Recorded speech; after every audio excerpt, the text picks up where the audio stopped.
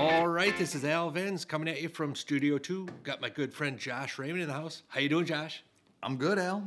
Glad to be back in Studio 2. Yeah, I like it. We, we both of our wives asked us what we're going to talk about tonight because we've been doing podcasts pretty regular, which is nice.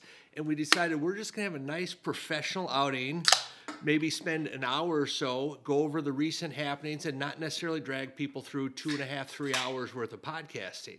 I think it's So that's us, right? yeah, Professional outing. Hey, I saw today, Josh, we had our 10th and 11th sponsor refs, right? That's going strong again, or still. Kind of fun. Our 10th ref was Nate Hart. He's a North Star ref. And then our 11th was Gavin Ludwig. He's a Skyline ref. So we're getting spread out pretty good. Do you know who? Yeah, because they're north of us, right? Skyline is like the north side of the metro, and North Star, that's not like the St. Cloud area, I think. I think so. So also, do you remember? And as I'm trying to figure out, did we ever set a goal on how many refs we're going to try and sponsor this year, Al? I think, I know for sure we wanted to hit 10, but 15 well, I would mean, be that's nice always too, our right? minimum, right? We want to get 10. The goal is to try to have enough sponsors for every new ref. And, sometimes that might be 7 or 8. Sometimes it might be 10. I think we wanted to bare minimum 10 because we knew there was going to be at least double-digit new refs this year. Yeah. Pretty sure Rod has more lined up if we've got more sponsors that are interested. We've met our goal, but we'll definitely keep going. And I don't even know if that's our goal. Is this kind of our minimum? That was yeah. we'd love to double They actually that. saved us from having to sponsor ourselves. Yeah, good point. Right? Marshall Zutter donated. He was one of our sponsors here. And then I think we had another P. Rogotsky sighting. Perry picked up one more for us. Well, thank you to those guys. That's awesome. It's great to have, like I say, if we can just keep building it and growing the program. And as much as we talk about it, our involvement's very minimal, right?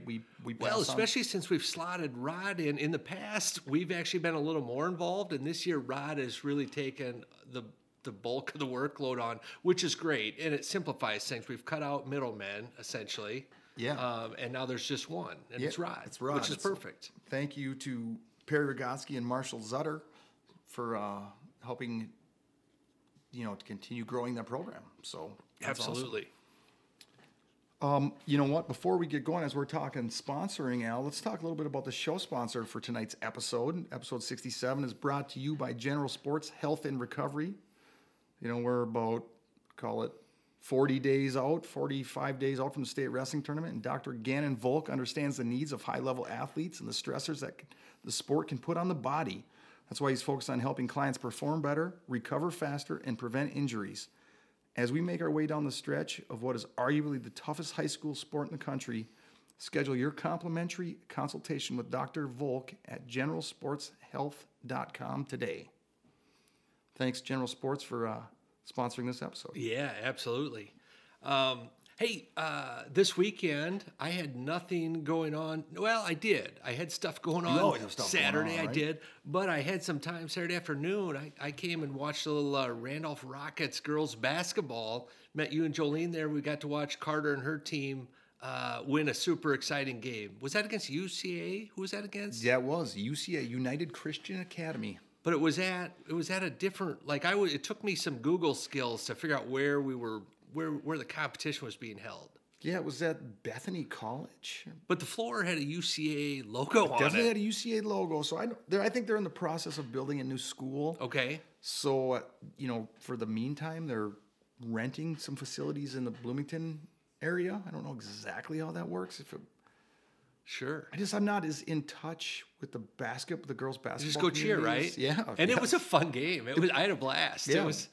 It was good. Did they win by 1? Yeah, and it came down to free throws at the end and some big shots, and yeah, it was fun. It was if I'm gonna watch basketball, Randolph Rockets girls basketball is near the top of my list, if not right at the top. Mine too. I'm glad to hear that. The one thing was odd though, Josh. You were wearing you didn't have all all Rockets gear on. I saw a little bit of Simley gear from you and Jolene. And what was going on with that? Well, we had a little bit of a crossover that day. Saturday morning, Simley was hosting their youth wrestling tournament, their MinUSA qualifier, and those things have changed drastically, Al, since we used to spend hours in the gym. Oh, yeah? Yeah, it was, we were just kind of helping out. Jolene was working the gate, and I was involved with weigh-ins a little bit, loosely, but there really wasn't much for me to do. Okay. You pre-register the night before. There's a couple kids that they'll just randomly, the program that I think is set out, they randomly check their weight. They call it an audit. But most kids basically just come in, check in, say they're there, and away they go. The brackets are kind of built already. And they're in and out fairly quick, right? Oh, yeah, it's a wonderful setup. So we were talking about this a while ago. This is kind of more and more tournaments are going to this, and it's kind of like when MinUSA held all their events in that facility they rented up there, right? Yes. And where it was not like a big Rapids? all-day event. It was more, let's figure out how to make this efficient as possible, get people in and out, not waste a bunch of time sitting in bleachers going down, one row at a time as the next group got called. The and holding staging hands area. I mean, there's some good memories from that, but there's also some really brutal memories.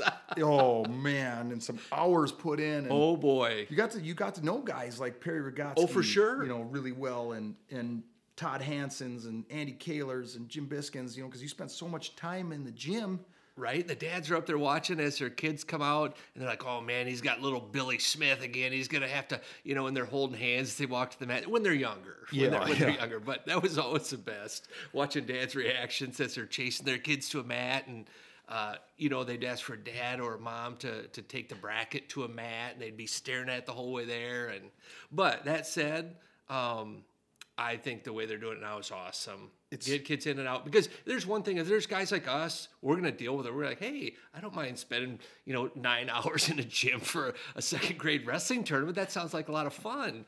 But if we're trying to get new people into the sport, that is not the ideal way to do it. It's not. We would like to monopolize your entire Saturday. Right. And there's going to be a lot of screaming and yelling and craziness going on that you may or may not know what's happening. You may be really confused. Yeah, you're going to be hot. It's going to be a little stinky. The bleachers are going to get uncomfortable. Depending on where you're at, you may not have very good concessions to deal with. I mean, yeah. So, the way they do it now, they got it broke up in 2-hour windows. I want to say time slots. Nice. Kids come in, they weigh in, they wrestle, they get their medals or trophies, and then they head out. And the next age group is going. It's the model sounds is super slick. Yeah, the model is good.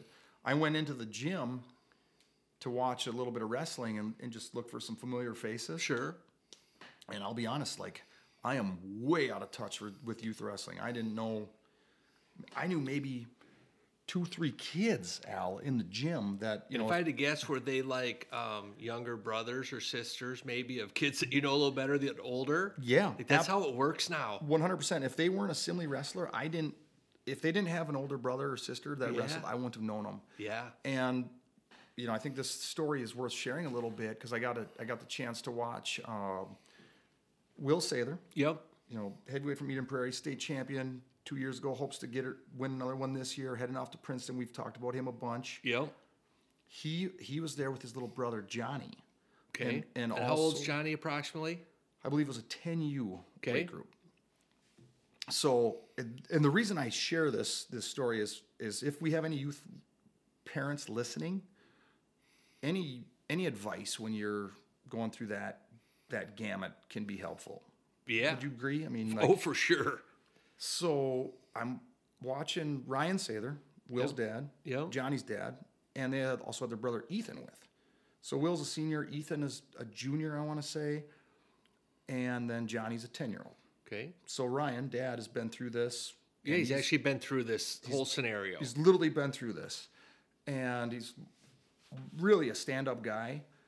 So I thought, well, heck, I'll watch that, Matt. Yeah, sure. It just so happened my Checking son the next Cash, generation of Sathers coming through. Yeah, there's another one coming. Nice. So Eden Prairie's got to be excited about that.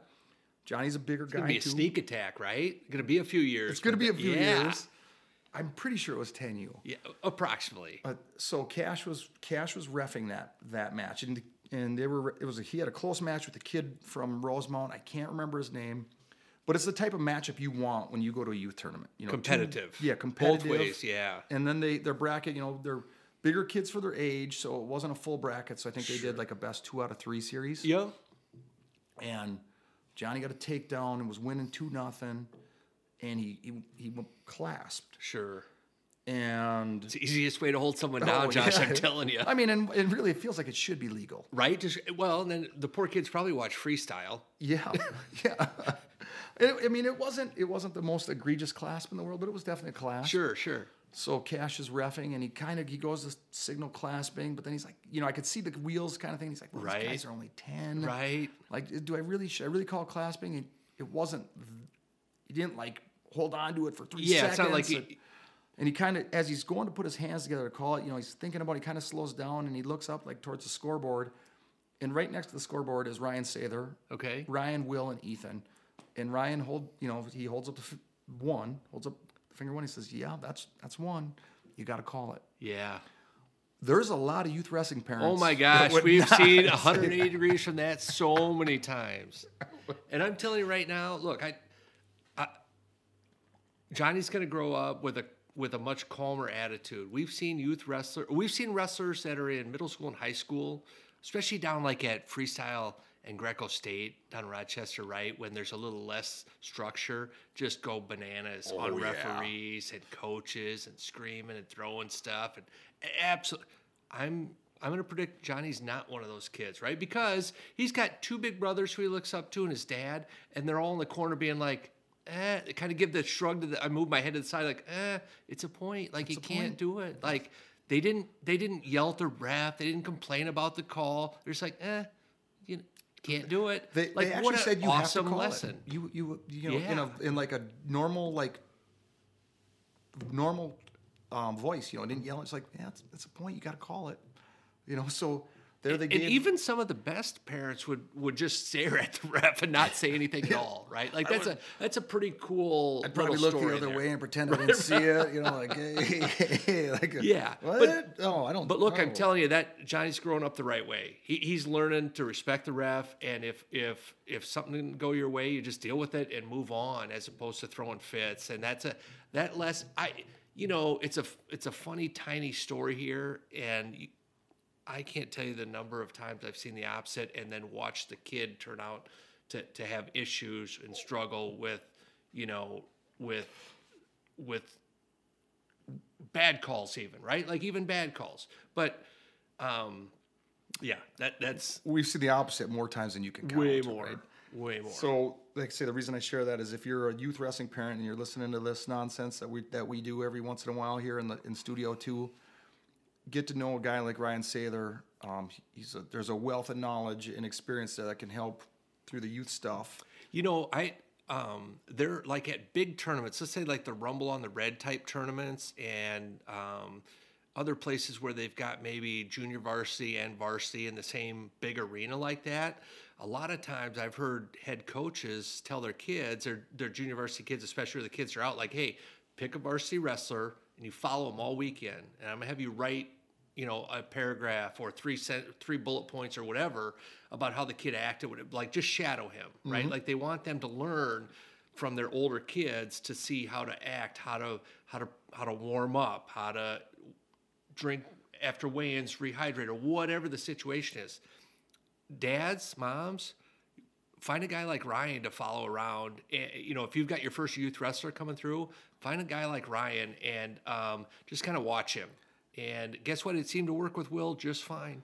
And don't be afraid to talk to his older boys either, Will and Ethan. Oh, for because sure. They will gladly share their experiences with you and have a conversation with you. And they were coaching, and it was funny because I would say they were doing the majority of the coaching. Sure. And as the match progressed, and I don't remember if it was the first match or the second match that I watched, there was a time where Johnny had gotten a takedown. Yep. And they wanted him to cut him. They wanted to go back on their feet, and they needed another takedown, and there was plenty of time to do it. Sure. Johnny being the It want nothing to do with he's that. like, oh, no way, I'm going to ride him again. It's easier just to grab him around the waist and hold him down. Yeah, they're like, nope, you're cutting them. And they kind of, it was funny because they discussed it without discussing it, you know, and they're like, nope. They held up the neutral sign, show the ref, you want to go neutral. And the little brother's like, oh, fine. And then, got a takedown 20 seconds later that ended up winning because it the doesn't match. always work out that way. There are times when kids do quote unquote the right thing strategically, and then it doesn't work out, and then sometimes it's hard for them to get over that. But sometimes it doesn't work out because their heart's not in it. Yes. Right? They're like, oh, I tell you what, one of my good friends from high school, I watched his son wrestle his last match ever. He was, I don't know, 3rd grade or whatever, was in Farmington at the time. Garrett Huggabuck. Oh, yeah. They're in Arizona, so they won't hear this. Yeah. Garrett was ahead in the match, and it was his choice, and his dad, Tim, said, take down, and Garrett said no. Literally, out loud, no. Tim said, you got to take down, got to get away. Garrett said no. He said, take down. He goes, nodded his head at him, looked down, got in the bottom position, looked at his dad. As soon as the referee blew the whistle, he rolled over to his back and pinned himself, and then got up and never wrestled again. Oh, my. Where's the Huggabuck family from originally? Northwood, Iowa. Iowa, okay. 4 miles from Minnesota. Yeah, that's not the first time or the last time that you'll see something like that. Right. And it was, there's always those situations, right? Like, it's a fine line. Tim, he was kind of at the time, he was one of those who got to learn to get away. And I know lots of people like that. I'm okay with it. I'm also okay with people that say, depending on the age, we got to have fun. yeah. Oh, yeah. Like, getting away is not as important as still wrestling. If you want, well, no matter what, it's not as important to have is having fun, right? You're never going to get good if you quit because you don't like it. Yeah, like So that doesn't work. numero uno's kind of, you got to keep it. And at some point as they get older, you got to start riding that line between, got to be a little more competitive and try some different things and maybe, strategic, whatever. But yeah. Well, good. So, okay, since we're on the topic of youth wrestling, which we don't spend a ton of time on, what do you think of, we talked a little bit about my coworker Brandon Lundy. oh yeah. And his, he naturally, so he's a Zumbrota Mazeppa graduate. Yep. And he kind of attacked, I was telling him about the JV Takes guys and their podcast, and I said, it's a good listen, you should check it out. And I don't want to say he attacked. I was going to say attack is a strong word because this was off air. This was you and him chatting, right? Yeah. But he had a fairly strong opinion at the time. Yeah, of Kyle Hunnicky, one of the co-hosts of JV Takes Wrestling Style. Well, this weekend he went over to the youth tournament in Goodhue. Maybe we should call him and see. Oh yeah. See if we can get him on air and see how that went. Yeah, give him a ring and see if there's any chance we get him. That would be awesome. See, I don't know if this is going to work or not. Let's try it. Okay. Bear with us here, listeners. This is the first time we've tried this, isn't it? It is. You watch, he won't answer.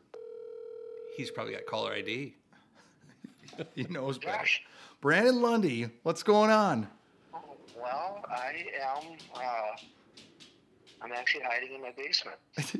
Okay, hang on a second. So I had I got a new position, so I had a hard day at work, long hours, and I came home and my wife tried forcing some. Hang on a second. Hang on. Unnecessary. Hey, just so you know, hey, you're on speakerphone, and we're recording the Alan Josh show right now.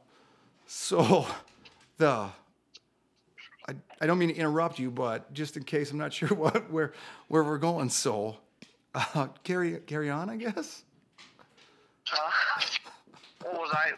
Were we live? Are we live? Well, we're the next best thing to live. We're recording.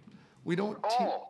So, like. Sure, yeah, that is. That's as close to live as you can get. Yes, yeah, we're recording, and our editing department has the week off. Well, they do. Short-staffed. Yeah, so. Sure. So it's just the Josh and Al show. The editing department is gone.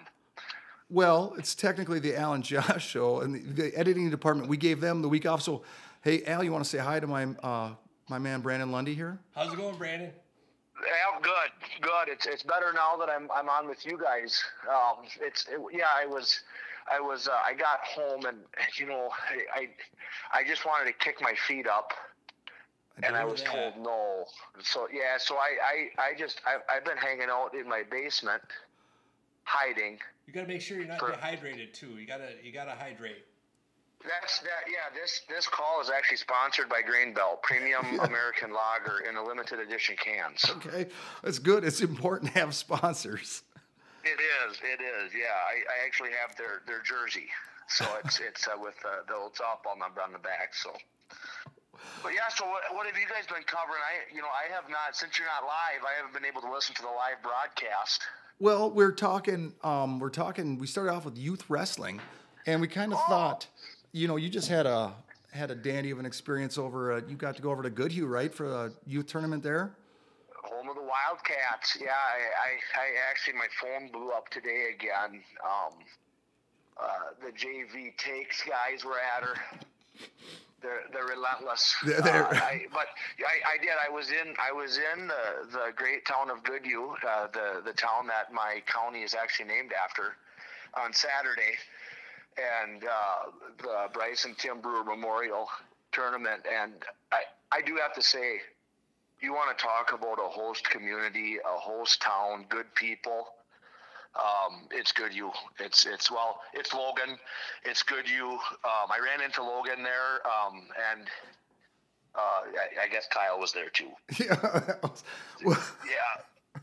That was. But they do an awesome job. The tournament, it was well run. The weigh-ins went quick. I mean, we were in and out of there. Everybody had fun.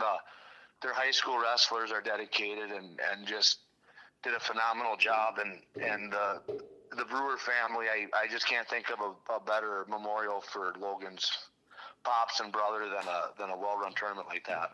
Oh, that's awesome. How old is your son Braxton? He's 7. He was pretty proud. He was barking at third place. He ended up. He got third place. He was barking at second, and cool thing, all the dads were standing there. Everybody's BSing, and you don't get a better group of people than wrestling people. And so just the whole day was phenomenal. The cool thing in Goodhue, I rode into town, and I've been catching a lot of a hard time about things over the past week, 2 weeks, and when I pulled into Goodhue, there was almost an ominous buzz. You could almost feel. You could feel it. And I've been in this town many, many times, and it was cold. There was just a blizzard, and I drive past the Goodhue Depot. Here's a plug: if you want a cup of coffee or a sandwich, go to the Goodhue Depot. But I blew past. We were late, and so I round the corner to the Goodhue High School, and there sits 2 dump trucks. They're clearing snow. Oh yeah. And the Goodhue Public Works, you could tell they're cold. My buddy Bruce was out there, and they rigged up. I knew I was in Goodhue because it looked like a chopper with a snowblower on the front of it. Okay. So it was something. It was something to be seen.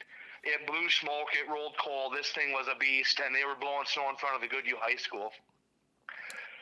So we went into the school and weighed in, and everything went real good.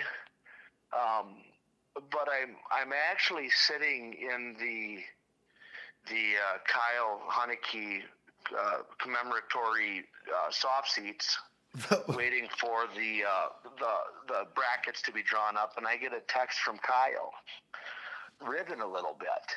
Okay. So he started the day out, and so once you know it, my son gets called to the gym. They do all the brackets, and we go out. I'll call it the tunnel. You kind of like the Vikings run out of the tunnel. In Goodhue, it's right next to the stage. Oh yeah, yes. It's like the Orpheum. Yes. The gym is kind of like the Orpheum. So we run out, and my buddy Ross says hi, and there stands Kyle. And the first thing he reminds me of is 54 career pins. Oh yeah, because And- he questioned that on their podcast. He questioned that you even had 54 career wins. He did, and I'd like to clear the air. This is the elephant in the room. Yeah, please do. I would like the JV Takes guys to know that I had over 54 varsity losses. As a matter of fact, I've had over 100 varsity losses. Okay.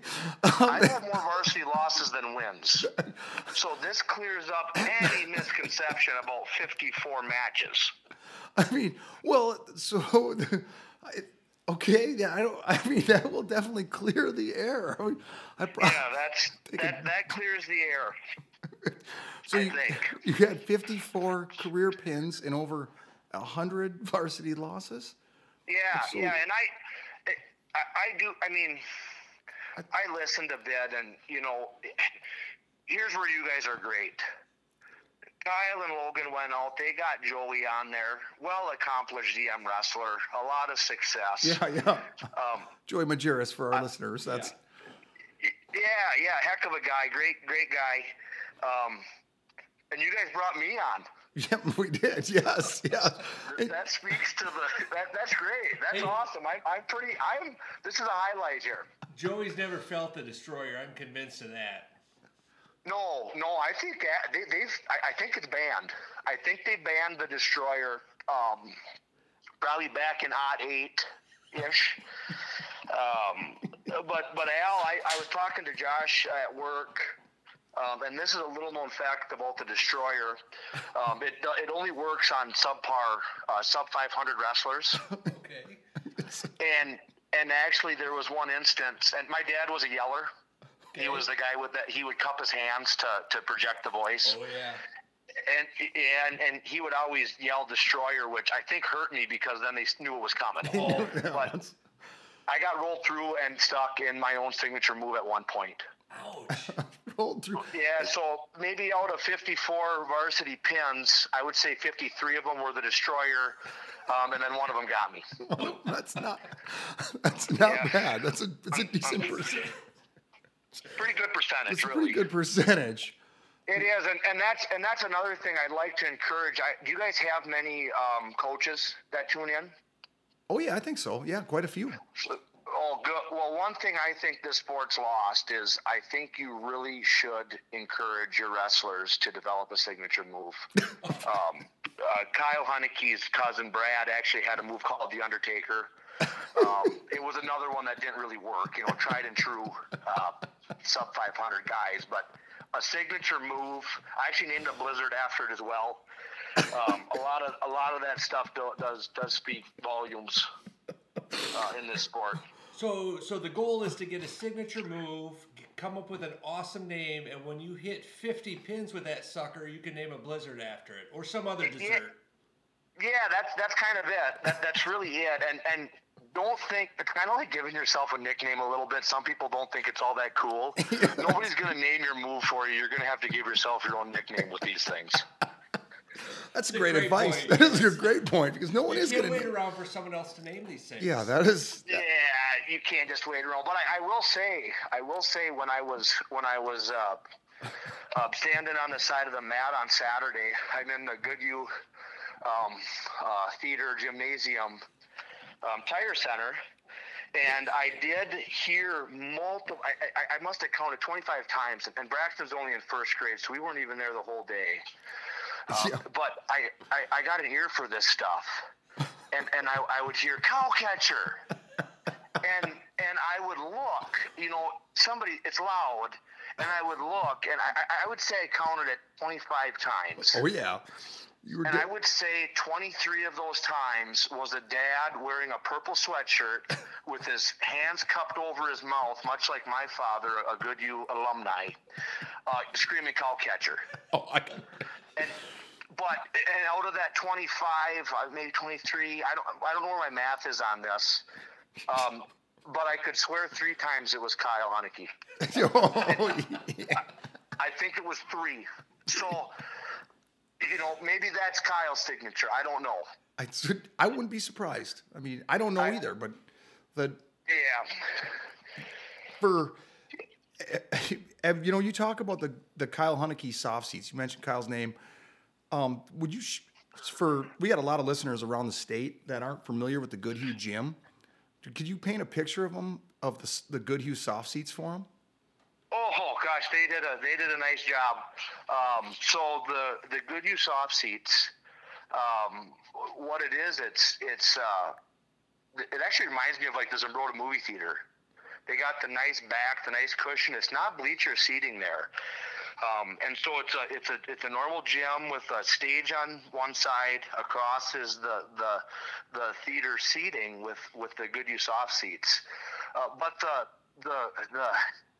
it's kind of a sad story, really. Oh, really? So this was kind of back in Kyle's heyday. He'd have to elaborate on JV takes. I hope he does. But what happened is they were wood. They were like wood, like the Metrodome seats, except made out of wood. Oh yeah, yeah, I know exactly what you're talking they were about. showing some signs of wear, and so Kyle was a big driver on that team. So deep waist, chop, ankle, and so there was a lot of long drug out matches during those days. A lot of 2-to-1s. Maybe stalling wasn't called all that often. So the old folks started complaining to the Goodhue JCs about the hard seats. So they actually had a big drive in town to basically guilt the elderly community members to donate their money to put cushions on all the seats. Well, and so now they call them the Kyle Hunnicky commemoratory soft seats. Commemoratory. If you go, there is a big sign. Anybody that donated, they got their name above the old main entrance in the gymnasium. So basically, the most comfortable seats to watch a wrestling match you can come across in a high school gym. It is. It's really nice. I've never been to a concert there, but there's a distance. There's a distance to the stage, but for wrestling, for any other sport, it's second to none.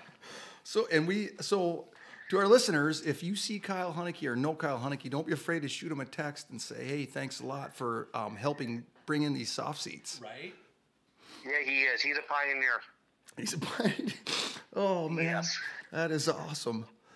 I did talk to Kyle a little bit. I didn't get a chance to chat with Logan on Saturday, but gosh, it is cool what they're doing with their podcast, and God, it was good to see those guys. Logan really fired off. He's such a great speaker, and started the tournament off with style, and you could just see the excitement among all the participants, the kids, the dads. Everybody was there having a good time.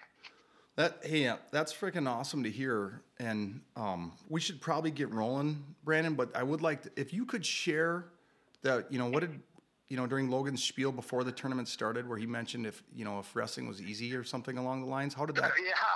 Yeah, I got a kick out of that, and here's a big shout out to those guys. Logan, he gave a great speech about the Memorial Tournament, and he focused his energy towards the young wrestlers, and he just told them, guys, this sport's hard, and it takes a lot of work, and it takes a lot of dedication, blood, sweat, and it's nothing. There's nothing that compares to wrestling, and it's an extremely tough sport. And if it was not a tough sport, we would probably just be calling it basketball. And it was just and I'm not a public speaker, but the way Logan dropped that, it was just perfect. And then immediately after Logan said that, I heard Kyle cup his hands and yell, "Cow catcher." So I don't know where that was going. It must be a Goodhue thing. It must be. Yeah. It would make perfect sense for it to be a Goodhue thing. It would. It would. Oh man! All right, guys. I hear some steps coming down these basement stairs, so I'm gonna continue to hide and finish up this Grain Belt Premium in the orange can. Perfect. Well, hey, we can't thank you enough for being a remote guest on the Alan Josh Show, and one of us select few. We may lean on you again. Yeah, you bet, for sure. And good luck to all those wrestlers out there that are listening, and good luck to all those coaches out there, and greatest sport on the planet. You, It's a total joy. yeah, you bet. Thanks a lot, Brandon. Appreciate it. Yep, see you guys. See ya. Bye. Bye. Well, So, Al, you've never met Brandon Lundy. not in person. I feel like I know the guy, though.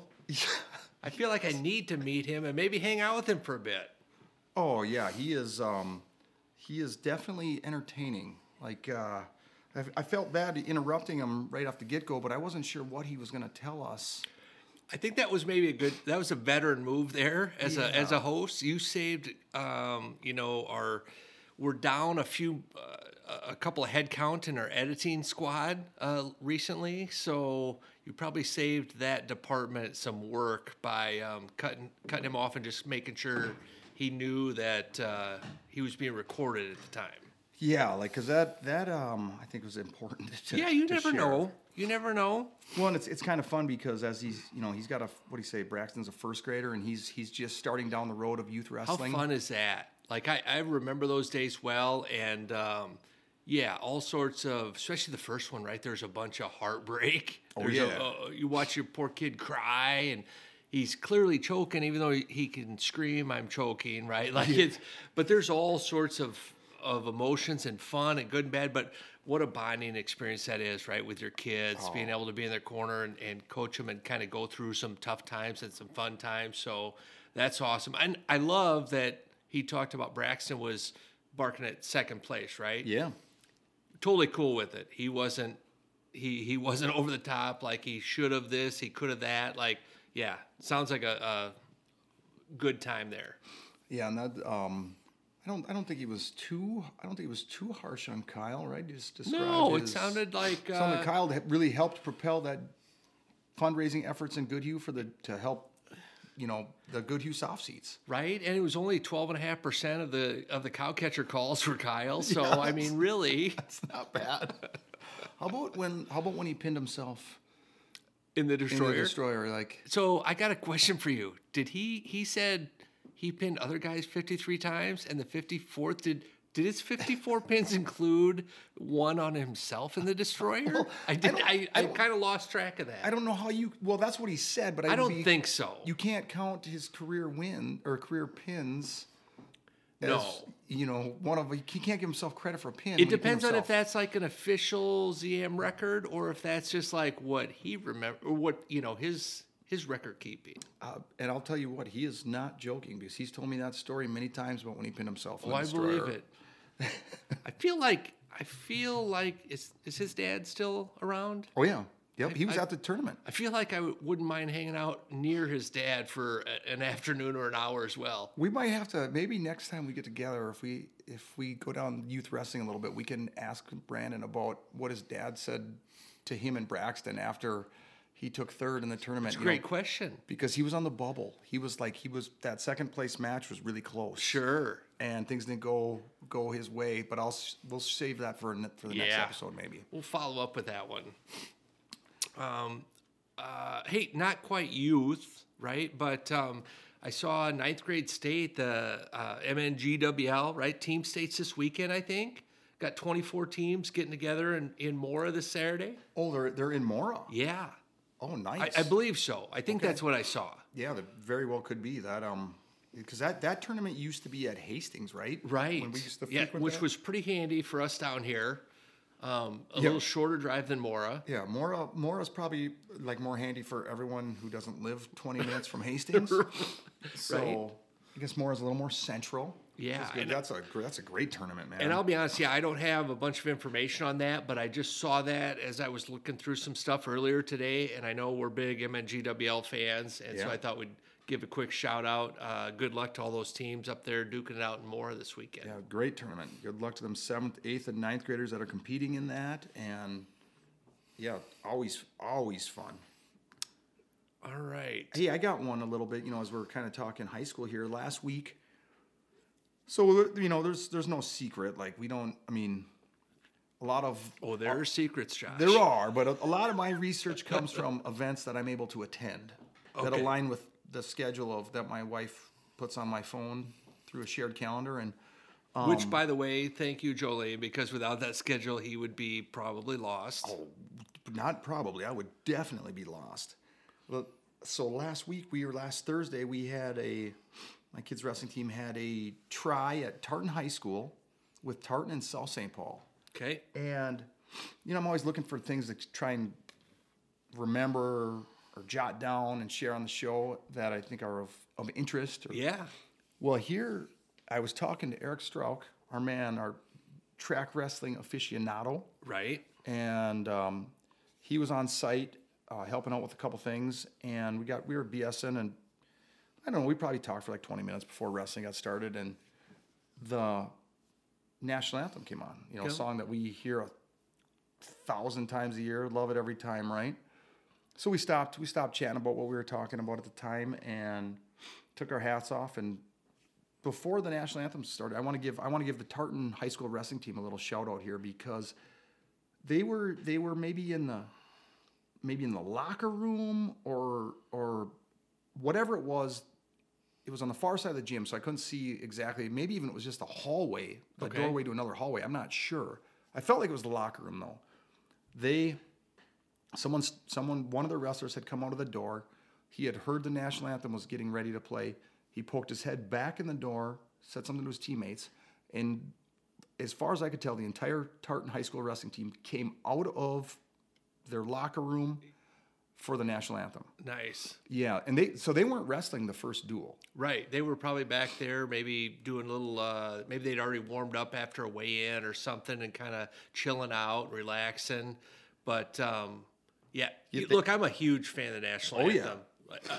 I don't know how anybody could not be, but ever since I was little, that's something my dad instilled in me.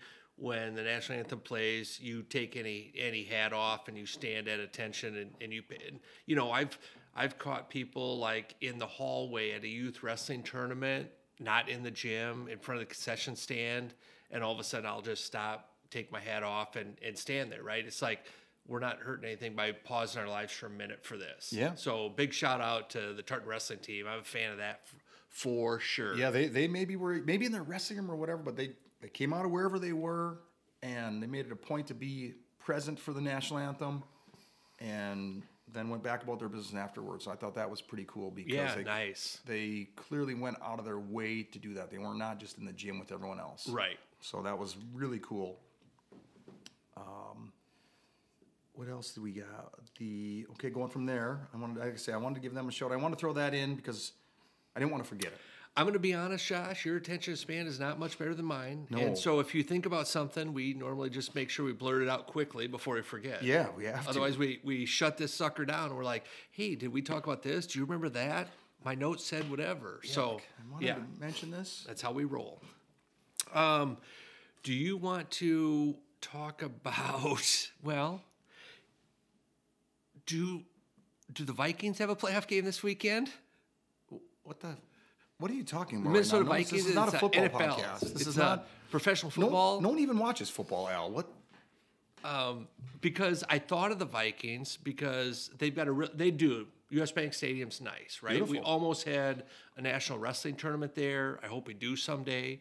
The people who built that stadium, I think, was the same people that built the stadium down in Dallas, AT&T Stadium, the Dallas Cowboys play in. Yeah. Do you know what football team has won the most playoff games in AT&T Stadium in their history, Josh? It's home of the Cowboys, so Yeah, I'm gonna say the Dallas Cowboys, Al. that's a great guess. They're second. Yeah, they've won 2. The Green Bay Packers have actually won 3 there. What does this have to do with wrestling? Remember that random thought? Bring it up. Jeez, yeah, that was a random thought. The Green Bay Packers have more playoff wins in the Cowboys' home stadium than they do. Well, then I feel bad for the Cowboys. Yeah, and you should. Yeah, You should. That's embarrassing. All right. All right. Do you want to talk? You want to go into high school? You want to talk? We got a little bit of college stuff has happened, right? There's a little college wrestling this weekend. You know what? Let's start there. I'm Do down that? with that. I'd love to hear Your thoughts? Maybe even we could talk Nebraska, Iowa. Yeah, well, Iowa first, Gophers. for sure, right? The first thing I want to mention, for the first time that I can remember, at least at this point in the season, South Dakota State moved in the top 10. Oh yeah. So they had a nice win, nice weekend at Virginia Duels, right? They beat Kent State 50-0 or something like that, but then they beat number 16 Navy 30-13. So South Dakota State wrestling really well right now. Congrats to Coach Hahn and the Jackrabbits in making that top 10. That's a nice little, there's all these little mini hurdles that you think about, and cracking that top 10 is a nice one. Oh, very nice. Yeah, congrats to them guys for sure. Yeah. As far as rankings go, before we move on to that other stuff, I thought I'd mention a team we may or may not talk about more in the next couple of years, Josh. The Augustana Vikings. Oh yeah. They're they're an interesting team, right? Because they're a great example. They're ranked 12th in the country individually, 4th as a dual. So in college, they have two separate sets of rankings: a dual team ranking, an individual tournament ranking. And we talked about what a great national duels they had. But yeah, they're ranked 4th in the country in duels, and they've got 9 of their 10 kids are ranked. Jackson Roman, right? Red Bull ranked number 3, down at 125, up a little bigger. Cade Mueller's ranked 4th in the country, 184. So yeah, they continued to have a nice season, but I thought it was interesting the disparity in the rankings. And you need to do some homework, Josh, and get maybe to look into the history of like dual tournament versus individual and that sort of thing. Yeah, I think that's Minnesota. It's funny you talk about the dual rankings and the individual rankings. Minnesota's kind of always been dual crazy. I'll call it. Like we love Minnesota wrestling fans love duels. Which I think most wrestling fans want to love duels, but Minnesota is one of the states that actually embrace it. Like some just complain about it, but most of college wrestling complains about duels. Yeah. Right in Division I because they don't go to the national duel, so they don't have a national duel tournament winner. D2, D3, JUCO, they get it, right? Minnesota, we get it. Totally get it. And I can't tell you how many wrestling parents and fans I know that we can chat, via text message or group messaging and talk about an upcoming duel and how knowledgeable a lot of wrestling parents are about the way the duel could break out. The way no doubt, they could right? break it down and matchups and this and that. And Minnesota is so I don't want to say so much better than so many other states at. Well, they're way more practiced at it. Oh yeah, Been doing it a long time. Yeah, duels, they always hold a special place in Minnesota wrestling fans' hearts. And yeah, maybe I will do a little deep dive. Yeah, dig into that. Because, figure out why. We talked about Iowa, maybe even while we were podcasting, like just 4 or 5 years ago or so, Iowa had a dual tournament where teams wrestled a bunch of JV guys and forfeited weights because it was during the same week as or it was maybe before their individual tournament. And they didn't want to quote unquote waste the kids or risk things. And so they literally would qualify for the state tournament as a team and then not even try to win. That's changing a little bit now, I think, or maybe quite a bit from that. But Minnesota's never been like that since I've been here. No. They love duels, man. Yeah, there's a lot of Minnesota kids on that Augustana team. Duels are fun. Duels are, oh man. No surprise that the first giant national level duel tournament ever started in Minnesota, right? The Clash National Duels. Oh, you know what? So now I agree with you, but Jason Bryant. Virginia Duels has been around for a long time, but it's not the same. I actually don't know that it is. I can agree with that. JB is probably listening, going to correct me with a bunch of statistics about how they've got more nationally ranked teams and always have, but if he's not listening, nobody else will know, Josh. So I'm going to pretend. I love it. Good so idea. it's maybe Virginia Duels and the Clash.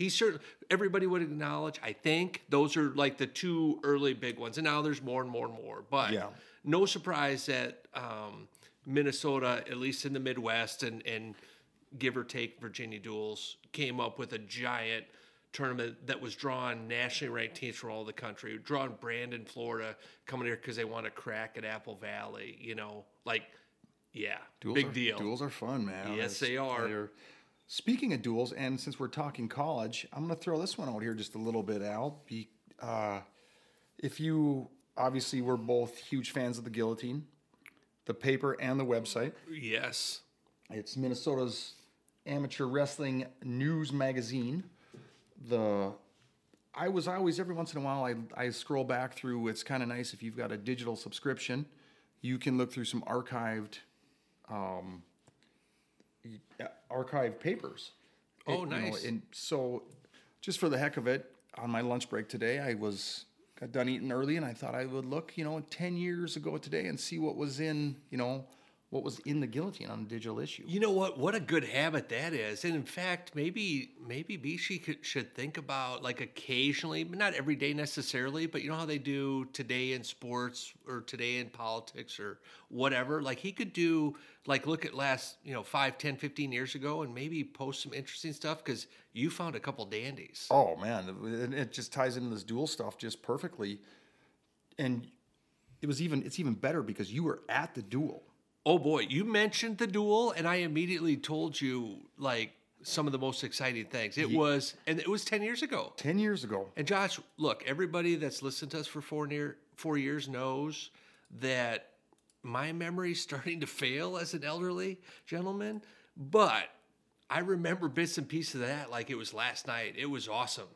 So there was an ad in that, like a decent size ad in that Guillotine that, upcoming was the Gophers were hosting Penn State. Penn State was ranked number 1 at the time. They were hosting them in a Big Ten duel at the Pavilion, and that duel, they didn't wrestle until February, but at the time the Gophers were ranked number 2. Penn State was number 1. Al, why don't you share with us the score of that duel? Do you remember that? You know what? I remember this. I don't remember the exact score. I remember watching Dylan Ness pin, I think it was Alton, in a Gator Bacon late in the match, and the Gophers won by less than 3 points. Like, a decision, maybe if he wins by decision, they lose that duel, and he ended up pinning him, and they win that duel. I realize there's 9 other matches, but it was bonkers. Well, here's what my notes say. Number 8, Dylan Ness had the crowd on its feet after an electrifying victory at 157 pounds against number 4, Dylan Alton of Penn State, by fall at 5 minutes and 23 seconds. Oh, yeah. The Gophers went into the intermission leading 12-7. So 5:22, Josh. That was a 3 minute, 2 minutes. So that's 22 seconds in the third period. Yeah. What position do you think Dylan Ness started? He pinned a guy. Remember, he pinned the number 4 guy in the country at 22 seconds into that period. What position do you think he started in? Top, neutral? What do you guess? I'm guessing bottom. Heck yes, it was. And he laid over to his hip, and all the parents said, "Don't let my youth wrestlers see this guy," because he goes to his hip and reaches back, and over he goes with a Gator Bacon. He had a unique skill set. Oh, it was incredible. And he was a pinner to begin with, right? He was always a pinner. Always a right? pinner. But Jason, his big brother, kind of had the Half Nelson market cornered, right? So Dylan's like, well, I can go with something a little funner. Yeah, and man, it's described as electrifying. That's not kidding. That is not. Look, that word probably gets overused at times. It was not that day. It was electrifying. It was incredible. Oh man, the Gophers ended up winning that duel 18-17. Nice. Yeah. Jordan Kingsley, he ended up losing to Nico Megaludis by decision. And Nico was an animal. Absolutely, he was ranked number 2 at the time. Yeah.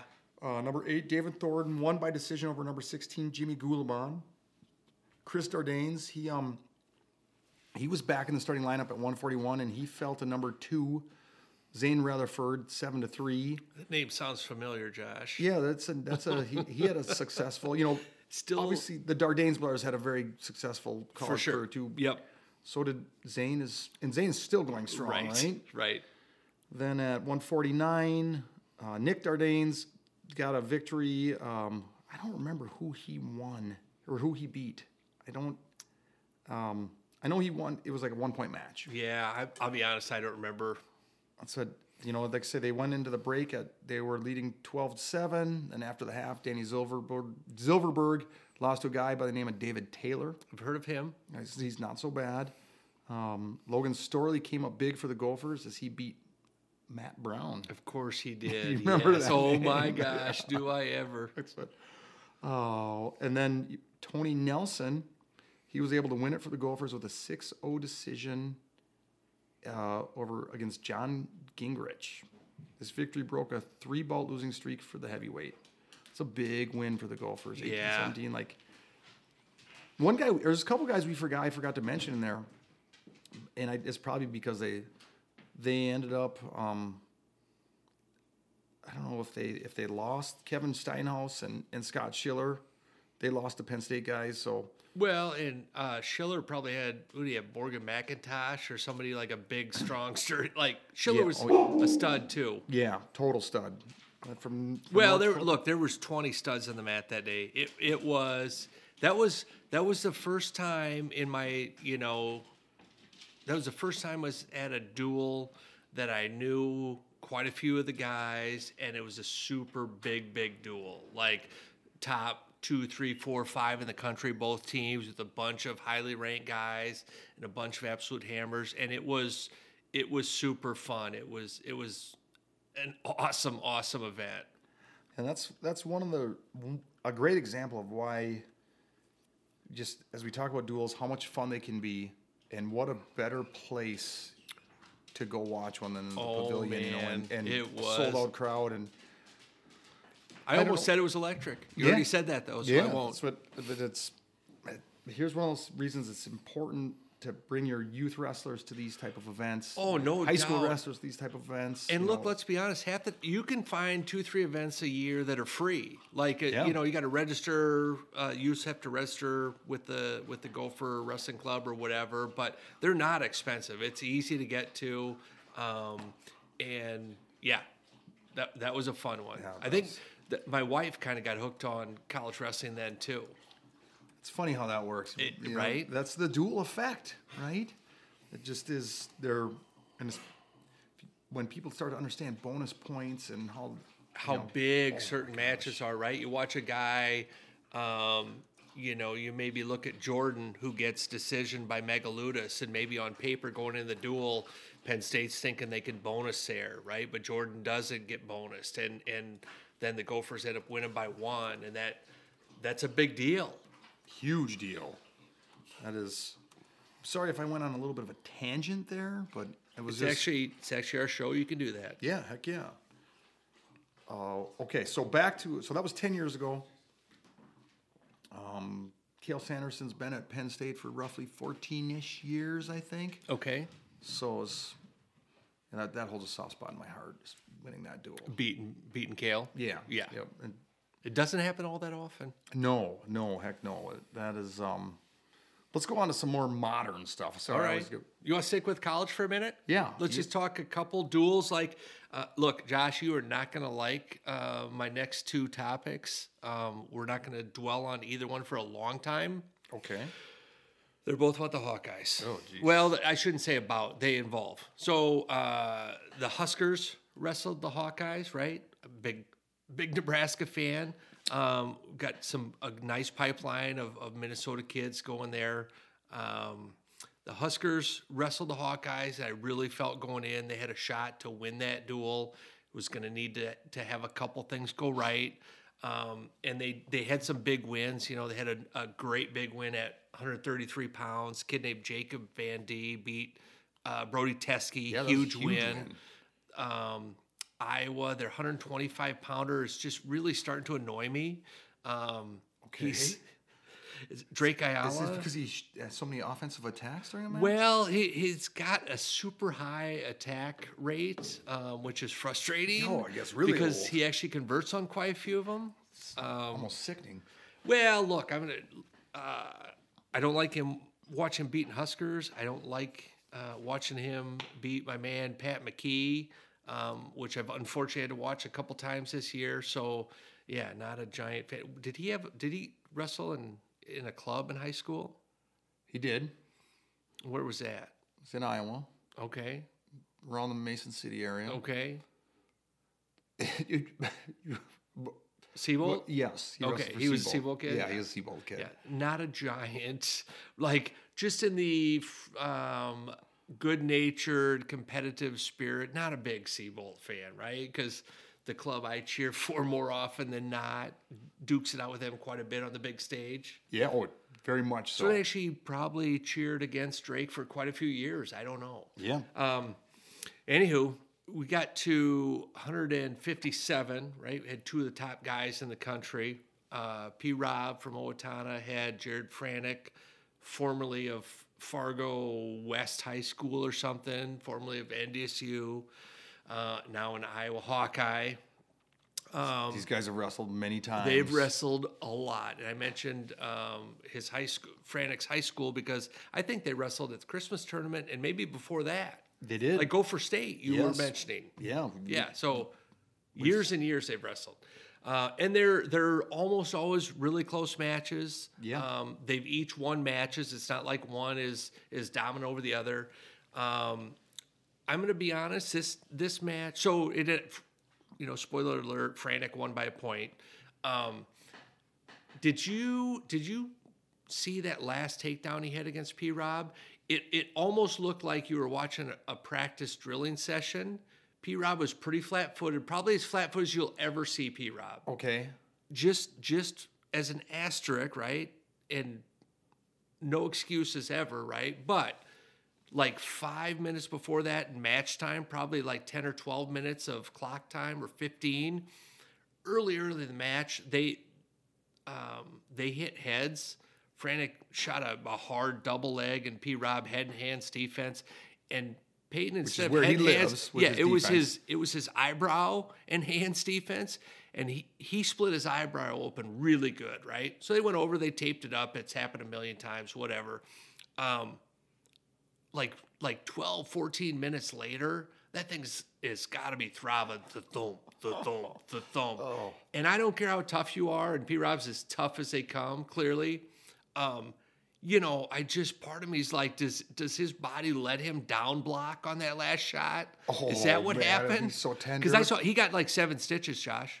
Oh, Yeah, oh, 6, yeah. 7 stitches. Yes. Like it wasn't. We've all seen people bleed. Like this was a legit cut. Not like, well, we better give him 1 stitch to have it. There was at least 5, probably 6 or 7 stitches on that brow, and that's a tender spot. That's a very tender. You probably do not want to down block when. Right? Like just at some point it hurts too much. Can we agree on the toughness has to come from Mom, for Carrie, for sure. Yeah. Carrie's, yeah. Okay, so good. We're square on that. Right. And the good news is that it wasn't just Peyton. Cale got some toughness too. Yeah. His little brother over at UNK. So yeah, luckily Carrie was dominant in that relationship, I think, with the kids. Thank goodness. Oh boy. So, but it was a good match. Not surprisingly, it always is. Those two are close, and P. Rob's not panicked about that. The Nebraska coaches aren't panicked. And I'm sure Franick's not like being like, oh, I beat him, it's all over now, right? They know it's going to be a battle every time. Oh, guaranteed. So in that duel, like I say, I felt like the Huskers had a chance to win. It got to be, back and forth a little bit here and there. And then it got to be 197, and the Huskers needed to win 97 in heavyweight. And they had a giant football player waiting in the wings at heavyweight. And then they rolled out last year's Big Ten champ, Silas Allred, at 97, right? So he's got to come out and win against Zach Glazier from Albert Lee. Zach proceeds to major Silas Allred. Yeah, last year's In a spot where all he needed, Silas won the Big Ten last year, and all Zach needed to do was win the match to lock up the duel for Iowa, and he put a major on Allred. Pretty impressive. Yeah, it almost looks like he was wrestling, and we watched him wrestle the Gophers duel too. It almost looks like he was wrestling with less burden. Totally agree. Yeah, so we'll cut to the chase right now. We're going to talk about the Gophers and Hawkeyes, but we'll jump to 197 just because. They wrestled I think Glazier and Joels wrestled maybe a 1-point match at the Soldiers Salute. Yeah. very competitive. Joel's a great big dude, wrestled heavyweight, right? He's national qualifier at heavyweight. He's a big guy. And Zach is a full size, solid 97 with low attacks and not afraid to duke it out. The difference between the Soldier Salute and now with Zach Glazier, it's pretty apparent. Like, he still looks the same. Like, when he walks off the mat, he still looks like he just got done with a reasonably hard practice. Business as Even usual, though he's right? like, Josh, he's had 4 dual clinching wins for them this year. And this is a team that lost, right? I even hate to they lost 40% of their starting lineup to the gambling fiasco down there. And they're still beating teams like our Huskers and our Gophers. Yeah, they're competitive. I dislike it. I hate to talk about them in a favorable way, but the Minnesota kids that are on their team are doing so well. Yes, they are. And like I say, Glazier's locked up 4 duels this year. The Huskers was a 3rd and the Gophers was a 4th. And he just take care of business. He's Glazier, would you knock it off against the Huskers and the Gophers? Take care of business against Iowa State, and right? Penn State, and Maybe go Missouri, wrestle UNI or something. Yeah, leave out. So let's just touch quick. So Huskers fall to the Gophers, or Huskers fall to the Hawkeyes in that duel, and then the Hawkeyes turn around and wrestle the Gophers down at Carver Hawkeye. Yeah. A couple of our Gophers first time down there, but I'll tell you what. The Gophers wrestled well. They go before that duel started. There was essentially one at 184. The Gophers were prohibitive favorites. Right, Isaiah Salazar, highly ranked, top 10 in the country. He's got unranked, most likely Aiden Riggins, super tough kid, but unranked like Salazar, certainly predicted to win. Outside of that, on paper, not a whole lot of Gopher wins. We've talked about Ayala and McKee, and Ayala came back and beat Pat at the Soldier Salute. That's the way that duel is going to start. A little bit similar this time, but even after that match, it felt like the Gophers had a chance to win this duel, and they did. Out at 133, Tyler Wells came out. He ended up the Hawkeyes rolled out Cale Peterson. Their normal starter has been Brody Teske, and the Huskers put a loss on Teske, and Teske took the day off. So Wells ended up wrestling Cale Peterson, which you've watched that match before, Josh. Oh man, we've seen that many times. Northern Plains, countless times in Northern Plains and Tulsa. And actually, just a quick rewind to years ago at Tulsa. I think they met up in the semifinals one year. Okay. And you mentioned it earlier. Cale Peterson wrestled for Seabolt, and Tyler Wells wrestled for Pinnacle. And I would call it 30 seconds into the match, Cale Peterson literally just close fist punched Tyler Wells in the face. Oh, really? Didn't swing, didn't wind up and swing either. This is in Oklahoma, though, right? Where it's normal to do that sort of. Totally normal. The ref said nothing. Yeah, why would he? I should go back. There's no tear gas needed for that. There was, literally, Cale Peterson just went boom, punched Wells straight in the face, and Paulson and Lawrence were in Wells' corner, and they're like, "What is?" Hang on a second. So this was 12U age, something like that, and. That was not a setup I was familiar with at the time. I don't even know if you can't call it a setup because he attempted no offensive attack. He didn't shoot after that. He did not. just waited to see if his eyes watered or not. Yeah, it was. So watching Wells beat him, because they've gone back and forth. They probably are whatever 50-50. Call it right, each other, roughly. I know Wells always seemed to get the better of him in freestyle, and then Peterson maybe got the better of Wells in folk style, but it was fun to watch Wells win that match. Yeah, and again for the duel, right? If the Hawkeyes roll out a backup at Carver Hawkeye and win that match after they beat Patty at 25, and all of a sudden they're rolling, the fans are getting into it, getting rowdy, all that. So Wells locks it up at 3. Couple matches later, we talked about Jared Franek having that win over P-Rob. Michael Blockus, who a year ago was fighting MMA and decided to come back to college wrestling, ended up beating Jared Franek with a late takedown. So kind of good for the goose, good for the gander. Yeah. It was, kind of the poise showed by Blockus was really impressive. Not that he's ever been a flustered kid, but yeah, he is a dangerous dude. That was a fun win. Man. That was, how it had to be fun for Blockus, right? Oh, my Being gosh. From Cresco, Iowa. Right? Yeah, he was back home. In fact, before that match started, maybe, I can't remember if it was doing warm-ups or, anyway, one of the IA Wrestle guys, took a picture of Blockus. He was a UNI guy. He was a Panther. Took a picture of him and said, hey, Blockus back in the house. Well, they're thinking, hey, we're going to beat up on him with our guy from North Dakota State that we hired. And we're going to beat up on the Gopher so we can tweet this. And then Blockus comes in and put a beat down. Well, I didn't put a beat down. He gave a loss to Franek, though. It was an impressive match. Beautiful late takedown to seal it. That was very fun to watch. We talked a little bit, 65, Michael Calando, another gun for hire from North Dakota State. One for the Hawkeyes, but then where's that put our man Patrick Kennedy, right? Yeah, the Casa Manorville guy, 65-pounder.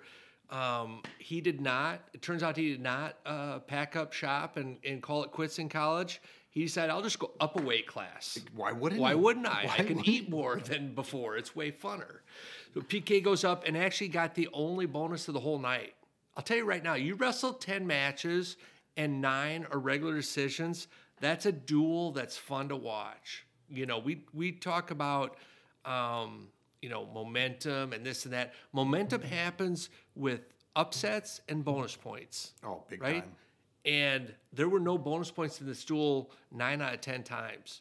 Patrick found a way to get bonus at 74, and looks just fine up at that weight class. And I'll be honest, he's probably going to get stronger as it goes on because it wasn't very much. If he stays up at 74, I assume he looks good enough. That's probably their plan. I think so. To keep Calando at 65 and him at 74. But it wasn't very long ago he was making 65. Once his body kind of adjusts to rolling around at whatever weight it is, 174 or 180, 182, whatever. He's probably going to wrestle even better at 74. So, Patrick, congratulations on being able to eat a little more. I don't know what he was cutting. Maybe he wasn't cutting a ton, but he looked good for the weight. He looked good. He looked good. He looked really good. After that we talked about Salazar being like the one big favorite for the Gophers. Yeah. And unfortunately, he was not able to get bonus. He won 7-0 over freshman Aiden Riggins. It's hard to bonus when tough the guy's kid. going backwards the whole time, but It is hard. It is hard. Speaking of going backwards, man, during the Husker-Hawkeye duel, I was seeing tweets by people crying about stalling calls. Oh, my gosh. What is wrong with these people? They're so used to being at Carver Hawkeye and getting every flipping call. It's unbelievable. They get called, rightfully so, a few times, and they start whining, and then they start lying. They're talking, it was like it was after P-Rob's match, and they're like, hey, guess what? 6 calls against Iowa for stalling, none against Nebraska. They're like, first off, tell you guys to quit backing up, which they were. They were. You can't tell me Teskey wasn't stalling. You can't tell me Real Woods wasn't backing up against Brock Hardy. Whatever the case was, P-Rob got called for stalling. Like before this tweet happened, he said 6-0. That's just a flat out lie. Not even true. It's made Even up. if it's misleading, it's wrong. It's made up. fabricated. It's completely fabricated. But you go down to Carver Hawkeye, right, and get kind of the hometown refs, and you got to count on 1.5 points for the Hawkeyes, right? Minimum. So anyway, Salazar won 7-0 against Riggins. And then next up, not surprisingly, Zach Glacier clinched his 4th straight duel for I don't know if it's 4th straight, but 4th this year. Yeah. Needed to win to clinch and did, and looked really good. Joel's didn't look bad. Zach just looked super good. He's wrestling free right now, and he's going to be a problem. Well, and I don't know if some of our listeners maybe haven't followed the Ferrari circus Fiasco? fiasco, whatever you want to call it, is sounds like Ferraris are. I mean, I'm fully expect AJ Ferrari to take an Olympic red shirt this year. Who knows where he's going to end up next year? But he's still got 3 years of eligibility left, believe it or not, and. Yeah, because he's qualified for an Olympic red shirt. Right. As an NCAA champ, he is qualified. Yeah, so he'll take that red shirt and then. Well, he's kind of got to if no team will take him. And I'll be honest, right now, I don't know who's going to. My understanding is that he made some phone calls to athletic directors, and he is still unemployed. Yeah, I don't know who's gonna jump on the Ferrari bandwagon. But that little thing that could happen, right? Hanging over Zach's shoulder, like, I'm doing everything you're asking me to. I've made weight. I've wrestled here forever. I'm working hard. I'm winning matches, and like there's still this Ferrari thing. Like, what if AJ comes in and takes my spot? Well, first off, I know AJ won in overtime or whatever, but Zach is right there. It's not like he's some sort of big downgrade from AJ. And I would say he's an upgrade in many ways. Guaranteed. But even on the mat, like literally just wrestling. And I'll bet if they wrestle again, Zach beats him by 3. It was that first time that he felt him in competition, had to deal with drop to a knee and back up. Drop to a knee, back up. Right. On one, backing up on a knee, it's hard to hit. Zach's not afraid. Zach will attack below the knee. For sure. And at 197, that can be devastating. Yeah, and when the guy drops to a knee and is backing away, it makes it really hard. So so he's wrestling even more free than he was before. He's looking great. Yeah. That's good to see. So heavyweight. I don't really want to talk about heavyweight. I don't either. That's actually I got a couple text messages that because Ben Cheater ended up wrestling. Is that how you pronounce it? I think so. Yeah, he ended up wrestling the bull moose, right?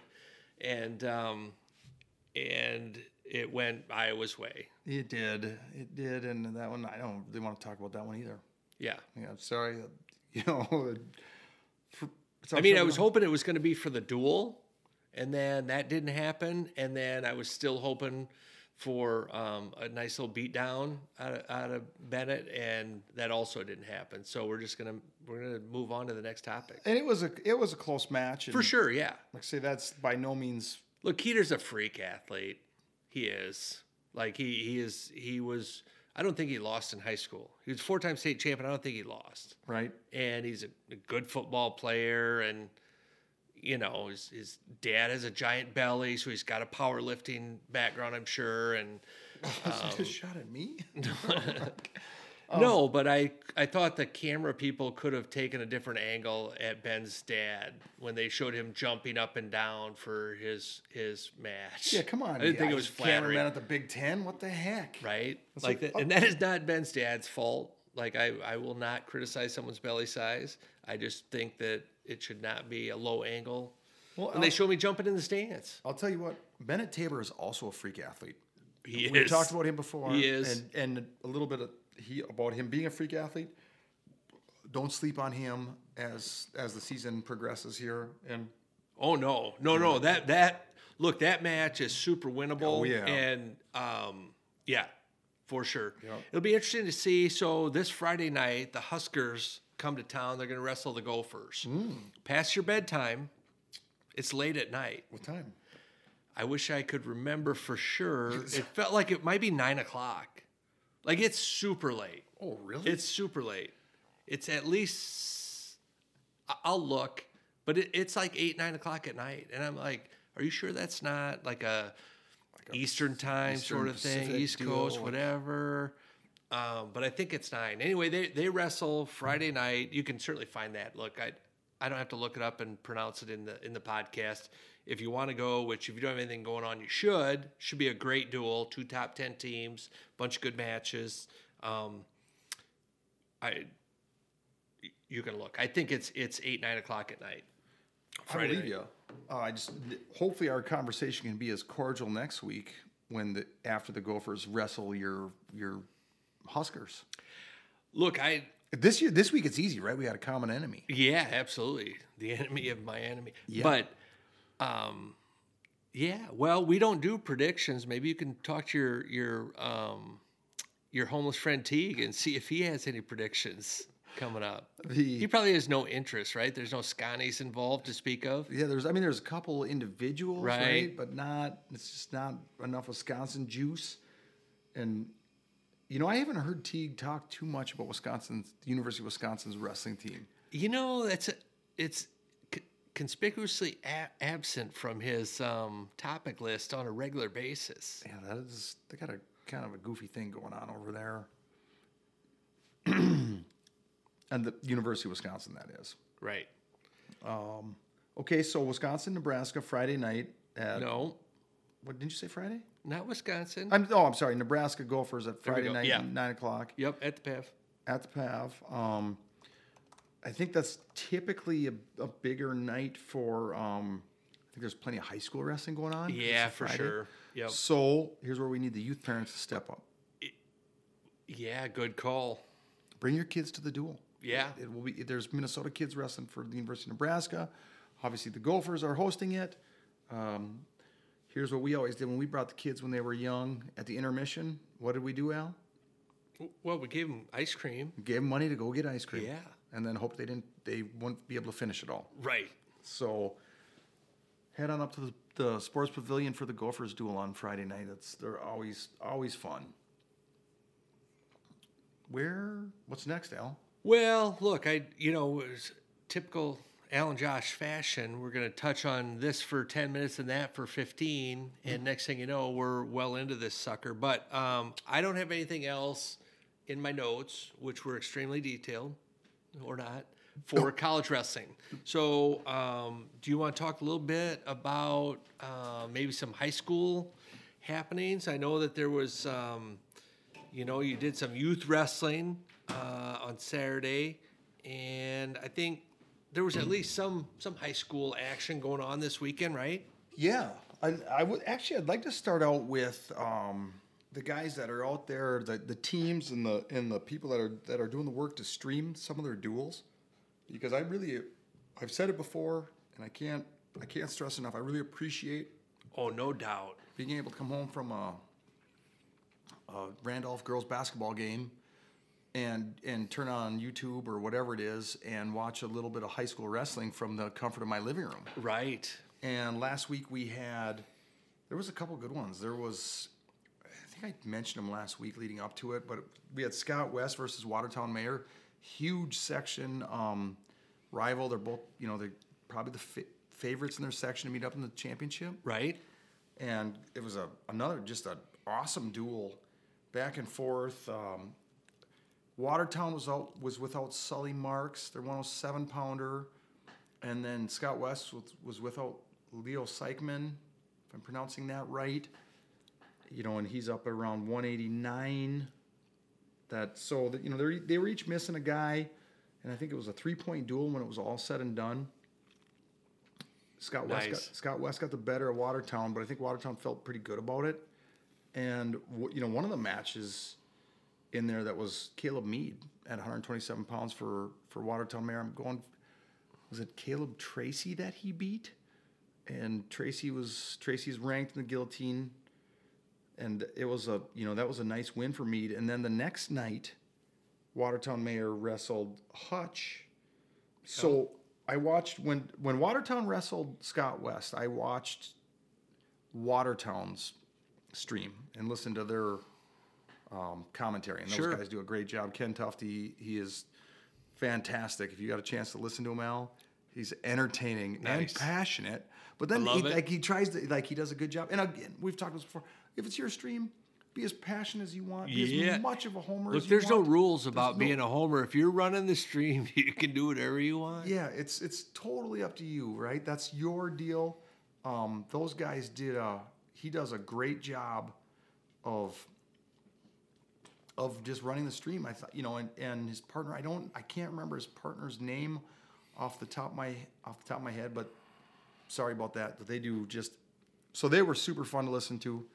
And then on the next night when they wrestled Hutch, the Hutch guys had a stream, and I listened to theirs because again they do they're entertaining, man. Jolene was watching it with me, and she goes, did that guy just swear? And I'm like, yes, he did, because one of his wrestlers just gave up like a big takedown, and it was at 127 pounds. It was the number 2 ranked wrestler in the state, Logan Schwanz, had just given up a takedown to Caleb Mead.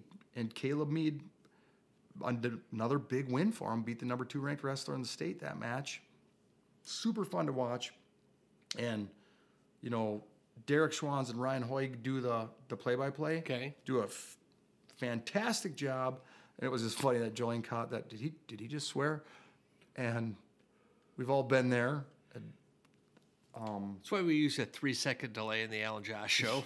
yeah, yes, that's exactly why we use that, right? But again, it's fun to watch. Go back. Great duel. Great play-by-play. Like, just appreciate those guys doing that and sharing that with us, just wrestling fans that we're able to watch. And the funny thing is, most of their kids that were involved in those duels this weekend, they grew up wrestling together. You know, they were going through, they Right. traveled the youth circuits together. They went to the same youth wrestling club. They started out at, some of them started out at No Nonsense Wrestling Club. Our man Jake Satzer, they started out there together. And many of them are still going there. And they just have they got together before before the duel on, what the heck, I'm losing track of my days here. Before the duel on Friday night. So maybe was it Thursday night? Thursday night was the Watertown Scott West, and then Friday was Watertown and Hutch. But the parents got together and just hung out a little bit before. So it's kind of fun when you can do that. See, Watertown got the better of Hutch that night, right, Al? Help me remember here. Yeah, they did. Yeah. Yeah. Another one, let's see, we're talking high school stuff. I wish my notes were a little more detailed, but they're not. We got a message from one of our ref sponsors today, Marshall Zutter, right? He helped clear up the Pequot Lakes Pine River Bacchus mascot just a little bit for us, the road crew. We talked about that the last episode. Well, so it's interesting, right? So we talk about a mascot, and you often think of, like a caricature or something that you might have on the wall, or a picture, or A Viking, let's say. a Viking or a tiger or whatnot. Spartan. But as it turns out, this we talk about this mascot, and what do we got? They're the road crew. And that's their mascot? Well, yeah, that is their mascot. And their first year, my understanding, if I'm reading this right, their first year going with the co-op, when they chose the road crew as their mascot, it was they settled on a semi truck as the mascot due to not having any home matches that first season. Wow. They're on the road, man. I guess that totally makes sense. Yeah, they didn't. And then a little bit later on, But how do you put a road crew, you don't have a picture? I don't know. Like, how do you have a road crew mascot on the sidelines or on a T-shirt, or like, how do you draw that up?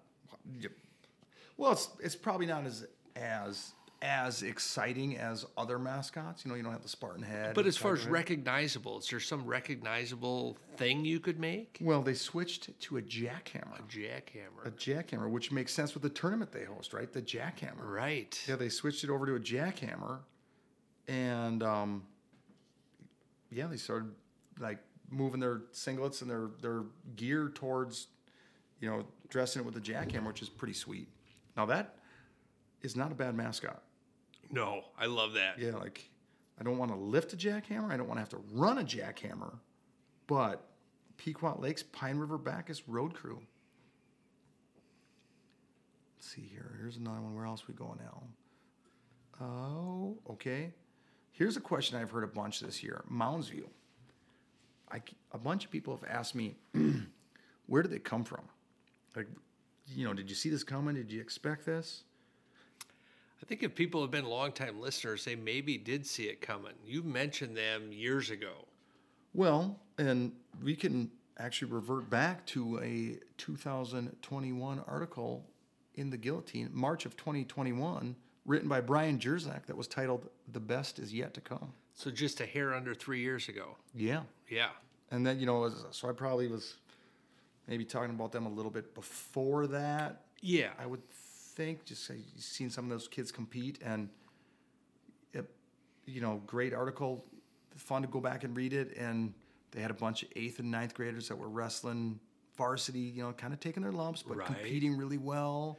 And it's the old, if they separate in size, Oh, right? yeah. Yep. Turns out they did. They really did. And something to keep an eye on. I don't know when we'll be able to get together again in Studio 2 here, but a week from tomorrow, one of my favorite wrestling teams will wrestle Moundsview in Moundsview. And Are the Spartans in Moundsview? they are. And will this be streamed? Do you know yet? I believe it will. Yes, I don't know where yet. Okay. But I'm told it's going to be streamed. Now, here's a little interesting tidbit about this. Okay. Now, the Spartans still got a couple matches this week. They have to, try and find their way, find a couple wins along the way. And who knows how that's going to go. Because they got Hastings tomorrow night. Hastings is always tough. It's like basically the conference championship. I don't think Simley has any desire to lose the conference, but it's in Hastings, and Hastings, their fan base is huge, and that will be streamed, Al. So if you want to watch the Hastings versus Simley tomorrow night, it's on like Hastings Public TV on YouTube, and there's two guys that do a great job of doing play-by-play. Kyle Kreiser and Mitch Sheeman, they're their middle school wrestling coaches, and they, oddly enough, Al, you'd be surprised, they are not as big a homers as you would think they would be. And again, being a homer for your own stream there's nothing wrong with that. But these guys we talked about them last year, they do an amazing job. And I think they do a fair amount of homework and are pretty easy to listen to if you want to watch. And the production value is as good as it gets. So you could check that out, Hastings versus Simley tomorrow. So if they weather that storm, if Simley weathers that storm, and then they got Albert Lee on Friday. They got a duel with Albert Lee. They're hosting Albert Lee on Friday. If they are able to weather that storm, they'll wrestle Moundsview next week on I think a 65-match win streak. And I don't know, maybe you know off the top of your head. So I think of the 65-match win streak, if they go to wrestle Moundsview and they got a 65-match win streak, that'll put them at like 5th or 6th in the state for the most consecutive duels and dual wins, right? Well, the current 5th place team has 65 wins, consecutive wins. Any idea who that is? Owatonna. That's a great guess because they're up there. They definitely got a couple. They're in a couple fantastic guess. They got a couple records in there, but no, it's Simley. That was literally my second guess. Yeah, so from the 2019 up until 2022, they won 65 consecutive dual meets. They lost to Southeast Polk. Yeah. At the Cheesehead Duels. Wait, I thought the Cheesehead was an individual tournament, Josh. It is. Oh, here he goes again. It is an individual tournament, but they host the duels for these guys to stretch out and get a little exercise the night before. So they lost to Southeast Polk in 2022, and then since then they started over, and they're really, long story short, I'm sorry, I took the long way to get there. There is a good chance when they wrestle Moundsview at the Moundsview gym a week from tomorrow, they could have a 65-match dual winning streak again.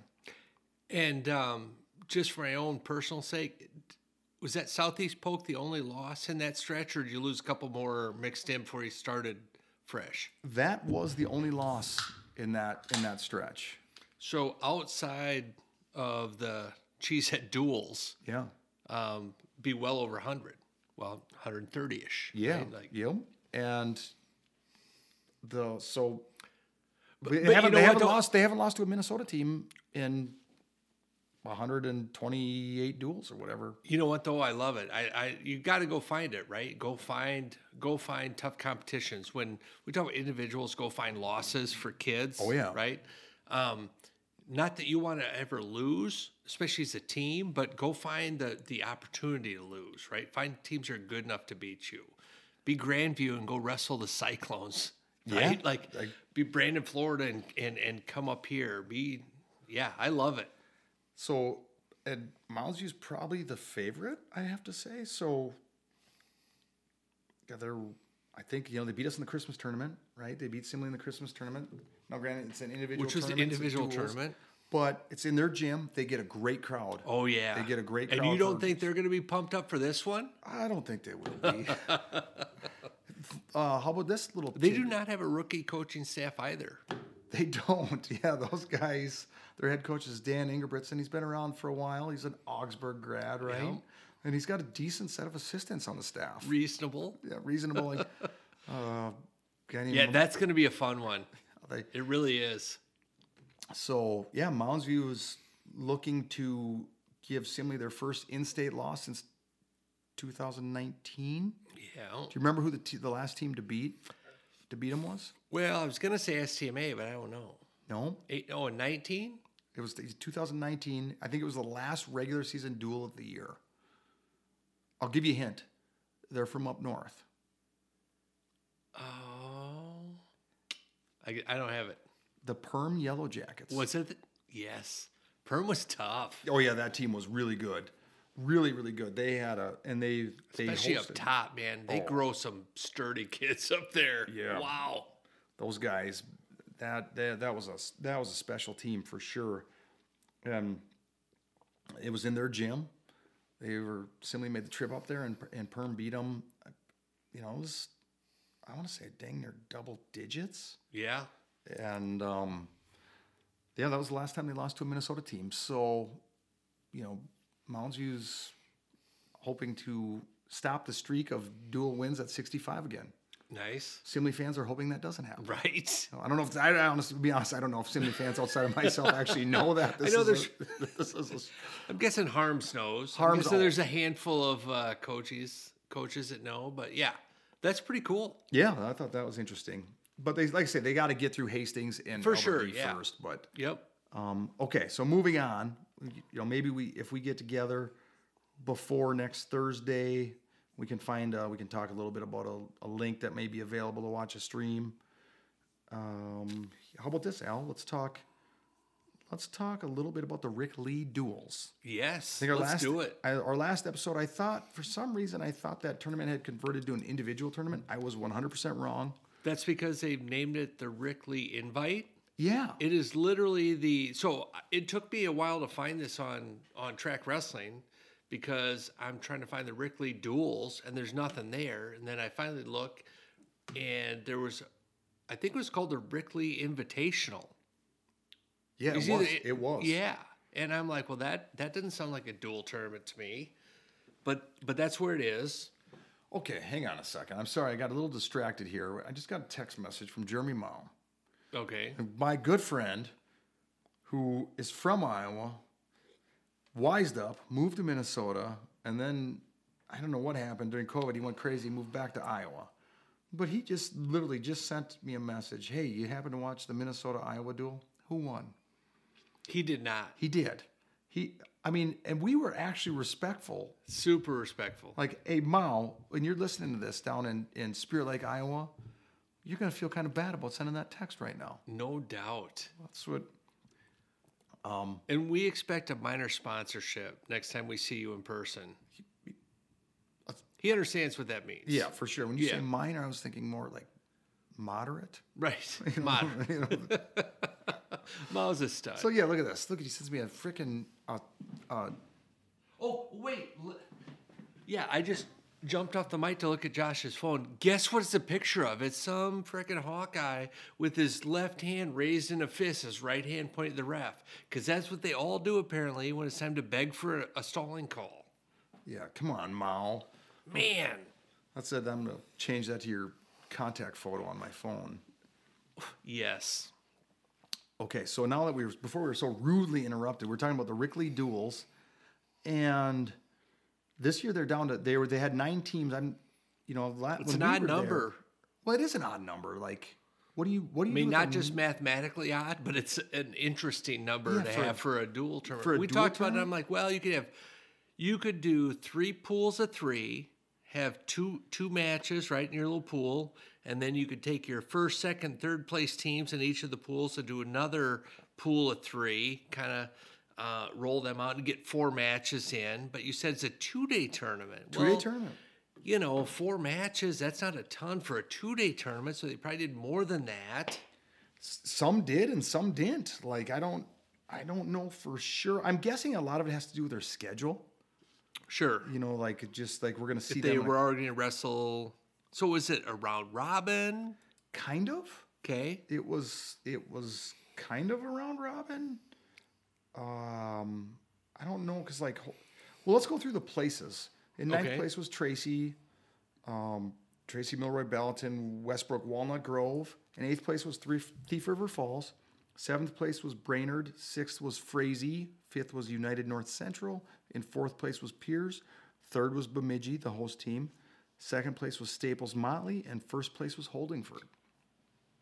So some teams, I mean, if you could bring that up and look on your trusty computer there, Al, and see, some teams wrestled 6 duels, some wrestled 5.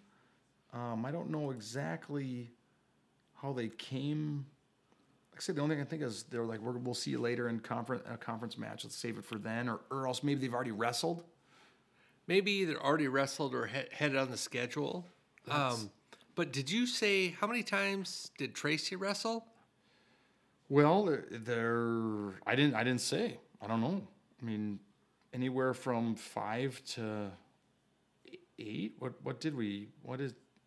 Well, it'd be 8 at the most, right? With 9 Yeah, teams. if it was like you a wrestled true literally everybody. 9-team round robin. Yeah. So. Yeah, I think they wrestled a pile.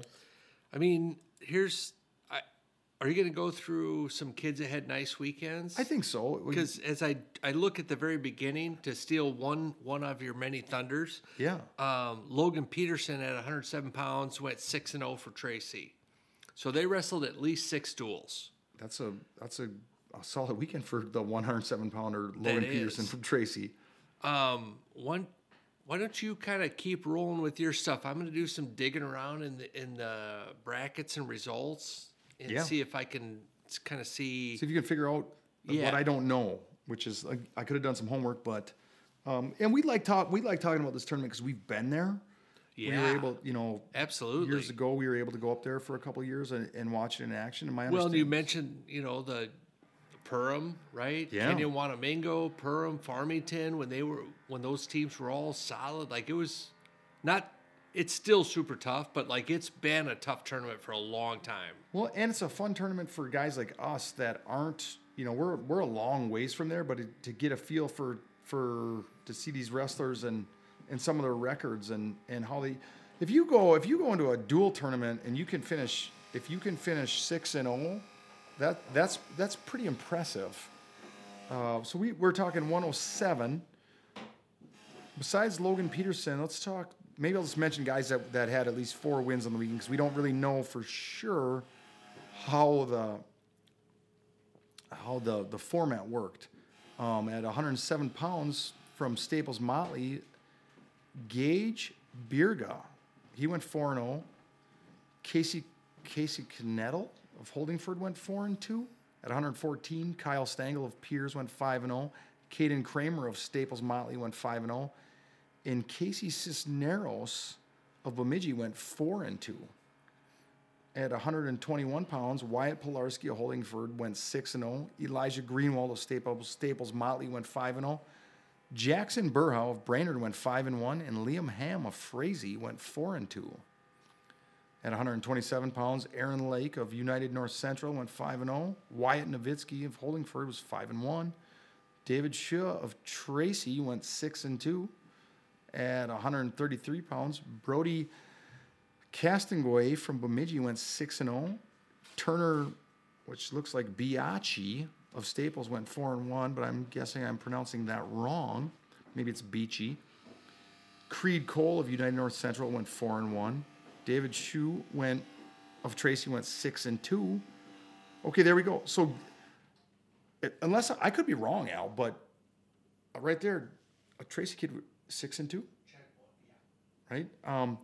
So then Gabriel Morin of Bemidji went 4-2. At 139 pounds, Nick Strand of Bemidji went 6-0. Mason Patrick from Holdingford went 5-1. Creed Cole of United North Central went 4-1. Rolling into 145 pounds, Bailey Peichel of Frazee went 4-0. Hey, and you can help us on these pronunciations anytime. Feel free to reach out to us, send us a message, a DM, a Facebook. Not as much Facebook message because I'll never see that. Our wives may forward it to us. Our tech department in charge of Facebook may or may not be able to forward that. But yeah, if you could text us, right, or find someone that knows us, or Twitter DM would be outstanding. Yes. I'm going to rewind. I think it's Bailey Peichel of Frazee went 4-0. Easton Dirks of Brainerd went 5-1. William Pilarski of Holdingford went 4-2. And I know I said I was going to go with guys that had 4 wins or more. I'm going to give a little shout out to Tyler Arnold of Tracy. He went 3-2. That's Cody Arnold's nephew, our man who's the director of operations for the Minnesota Golden Gophers. Nice. At 152 pounds, there's Alexander Shue of Tracy. He went 8-0. How many shoes they got on this team? Colby Tappy of Staples Motley went 5-0. Chase Becker of Piers went 5-1. Simon Bachman of Holdingford went 4-1. Jacob Meyer of Tracy went 6-2. Rolling into 160 pounds, Luke Bienick of Holdingford went 5-1. Alec Newby of Bemidji went 5-1. And Braden Melby of Piers went 4-2. At 172 pounds, Drew Lang of Holdingford went 6-0. Preston Mayfield of Frazee went 5-1. And Ricky Worry Jr. of Bemidji went 4-2.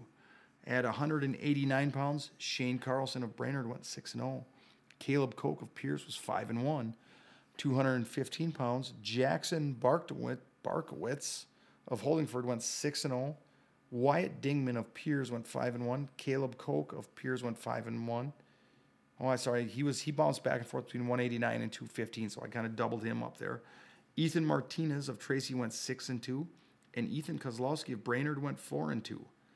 And at 285 pounds, Kevin Daly of United North Central went 4-0, and Derek Zitzlow of Frazee went 4-1. Now, we talked about, as we say, we've been to this tournament. We're a fan of the format. We love the school that puts it on. They do a great job. They're excellent hosts. This is a really tough tournament. When you figure Holdingford, they took first. They're currently ranked number 3 in Class A. They come out of Section 7. In second place was Staples Motley. They're ranked 5th, and they come out of Section 7. So then we go on to, let's take a look at 5th place was United North Central. They're in the lean and mean. They come out of Section 8. In 6th place was the number 8 ranked team in the state out of Section 8 is Frazee. So there is, like I say, United North Central, they finished a spot ahead of Frazee. It'll be, those sections will be a lot of fun to keep an eye on. Yeah, and so I did a little bit of poking around here. I don't see any actual brackets out here. It looks like Staples and UNC each wrestled 5 duels. Okay. Thief River Falls wrestled 4 duels. Okay. And then everybody besides Tracy wrestled 6. And So most teams wrestled 6 duels. And Tracy was got the Iron Man award of the tournament? Yeah, they said we're going to do the round robin option. We'll take everybody. We will literally give me take one of each. One of each in the 9-team round. It's like Josh at a fast food restaurant. I'll take one of each. One of each, except for when it comes to Big Macs, I'll take 2. Okay, Al. That might be all the chicken scratch I have put together. Do you have anything else? Well, I don't really have much. A little bit. So real briefly, the Coda Classic, many folks still remember it as the Tiger Duels. Oh, I remember that well. In Farmington. It was also like an early day duel tournament that was I think it was 16 teams back in the day. Huge. And really solid. Still a tough tournament, and they kind of do the same thing that you're talking about here, where they'll have 2 pools and then cross bracket, and they'll make sure in the pools you'll typically not be in a pool with teams that you're in the same conference with, that you may wrestle a little bit down the road or have already wrestled. But I'm just gonna blow through real quick here. Kids that went 4-0. Some kids had 5 matches, but at 107, Will Bainbridge from Hastings went 4-0. Callie Graber, Northfield, also went 4-0. Up at 114, Tyler Shenevert, man, having a really nice season for Farmington. He went 4-0. He had a close win in his Hastings duel, and then had a couple of Tech Falls in a major, so a few bonus point wins for Tyler. 121, Caden Borgen of St. Francis, he went 4-0. Also had 4 bonus point wins. 127, Caden Staub. There was a little bit of goofiness in the track results, and he was listed at 127, 133, and 172. I'm guessing Caden was not qualified to wrestle those particular weight classes, but he had a good weekend. He went 5-0. Trey Beisel went 4-0. I skipped over, you may say, where was Blake Beisel? He actually went 4-0 with a forfeit. He went 3-0, won all the matches he could, just didn't get any other opportunities. Up at 139, Davis Perro from Farmington continues to have a really nice year. He had a bunch of bonus point wins up at 139. Zane Engels from Northfield at 145. He went 4-0. 152, we had a few guys. We had Riley Farrar of Lakeville North. He went 4-0. William Romero of St. Francis. He went 4-0. And then Farmington, Tyler Sullivan had 4 bonus point wins. A couple of pins, a major, and a tech. Up at 160, Tyler Ruff of Lakeville North went 4-0. And then Eden Davis went 4-0, and he had a tech fall and 3 first period falls. He actually, you can look at statistics and see like the most falls/tech falls for the tournament, tiebreakers with time. Eden, with his 4 victories in a nice timely fashion, ended up on top of that list. Really nice weekend for him. That's great, especially he came off a nice weekend over at the Cheesehead too. Yeah, that's and awesome. He's at 160 now. He was wrestling up a little bigger earlier in the season, and was having nice success. So really coming into his own, looking for big things out of Eden. 172, Jaden Kinzel Arenando from Two Rivers. He went 4-0 with 4 pins. And then up at 189, Blake Krause of Lakeville North went 4-0.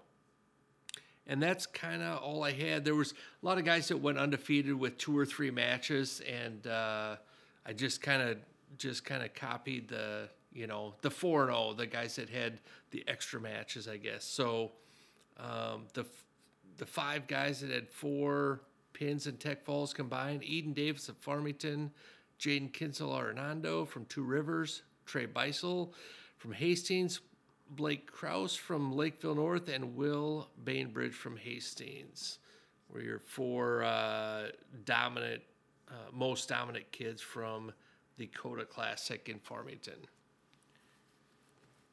Yeah, that nice work by those guys. That is they're building that tournament back up, which is good to see. Right. COVID kind of squashed it a little bit, and again, dual tournaments, man, they're fun. Duels are fun. Oh, they're super fun. Super fun. And you see I'm not going to actually say names right now, but you see a team will take a loss that they didn't expect to take, but then someone turns around and wins later, and the momentum comes back, and oh man, yeah, they're fun. So, Al, I thought we were just about wrapped up here, but okay, there's a couple more things we got to touch on, and I think we're usually not very serious and try to never be serious, but there's see, help me out here. There's a little tragedy in the wrestling community right now. So let's just give a shout out or an update to just help wrestling people rally around some families that are embarking on some hardship. So we'll start with a sophomore from St. Charles, Braxton Wolford. On January 6th, he took third at the Canna Falls Invitational, and not but a week later, he needs a heart transplant. I'm reading. There's an article here by Alex Van den Houten in the Post Bulletin that there's a GoFundMe page associated with this young man. He got a virus in his heart, and he is in need of a heart transplant right now. He's at the Mayo Clinic in Rochester, at St. Mary's Hospital, and here's the cliff notes. It all happened in the course of less than 48 hours. And his family says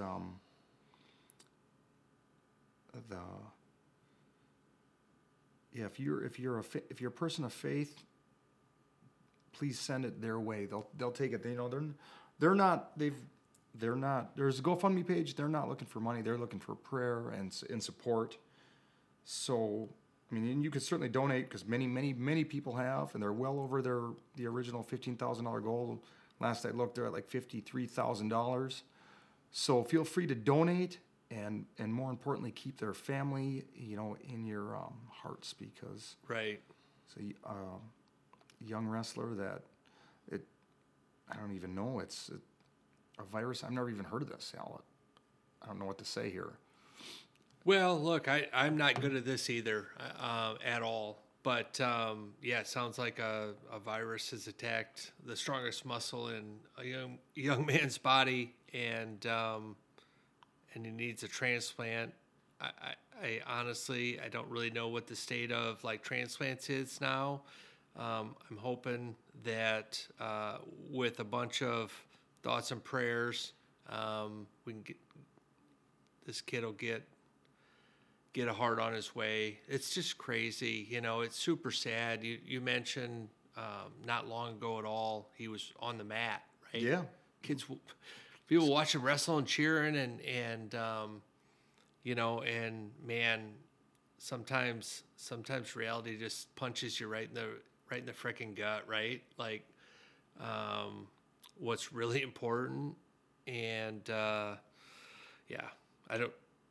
thoughts and prayers to Braxton and his family. And if you can at least think about him, that's great. If you feel like you are able to send some money their way, that's fine too. But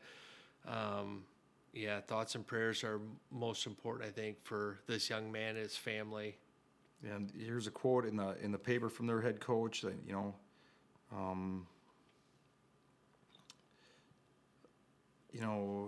we really think he'd come out on top if we could get him some help. Anything the family, here's the quote, anything the family was requesting, if you're a person that believes in faith, send some. Now's the time. Right. So that's the first tragedy we're dealing with. And Al, can you help us with the next one? Can you pick up the slack for me here in New London Spicer there? Look, I don't have anything in front of me, but I know that about a week and a half ago, there was a UTV accident. Family had, I think, a few boys, and the parents were out maybe collecting traps or doing some normal family stuff. And I'm not sure, maybe the boys ended up taking the UTV back home. They're quote unquote farm kids, they've driven the thing a million times, totally common for them, and freak accident.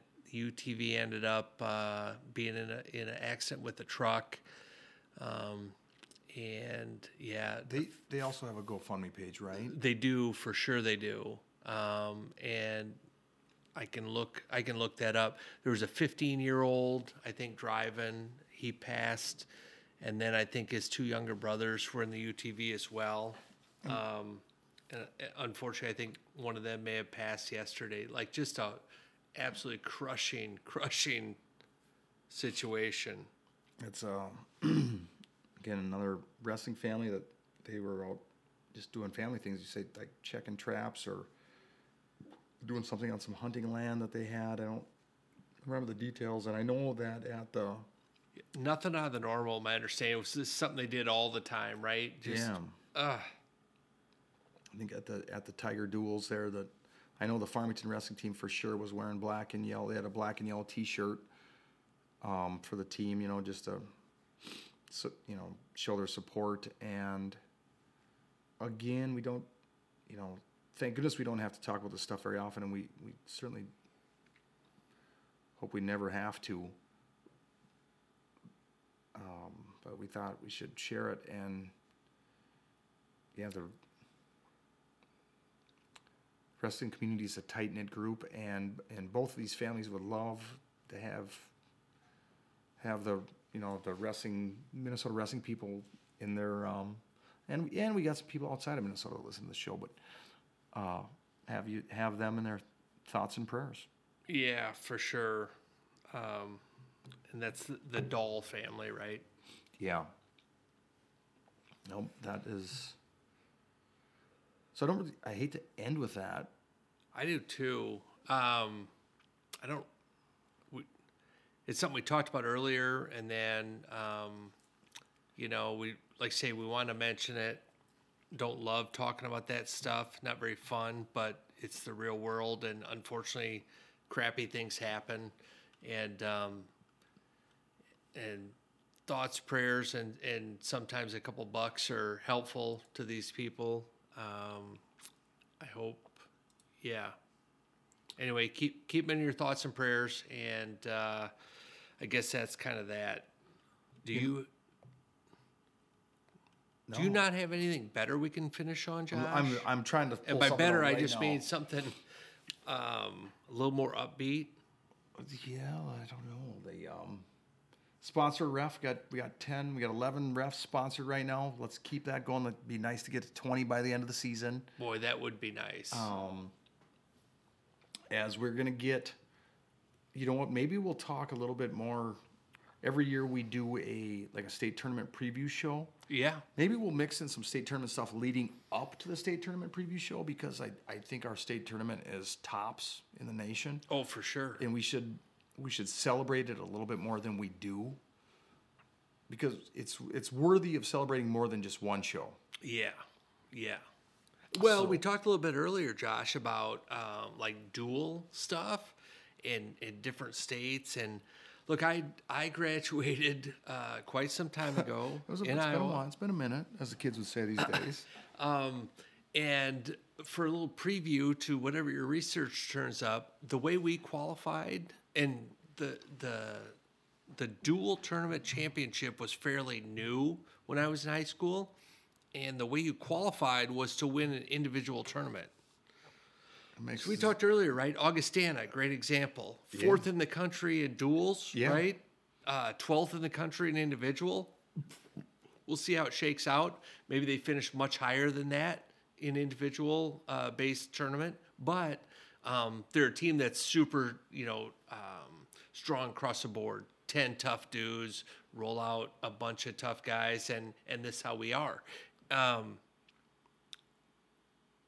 That, it's different, and we all know that here, but back in the day, that's how you qualified for the dual tournament, was by winning an individual performance. Which is weird. Yeah, so you qualify for the dual state tournament by how you do at an individual district tournament or whatever? Sections, okay. Yeah. Depends what class you were. Okay.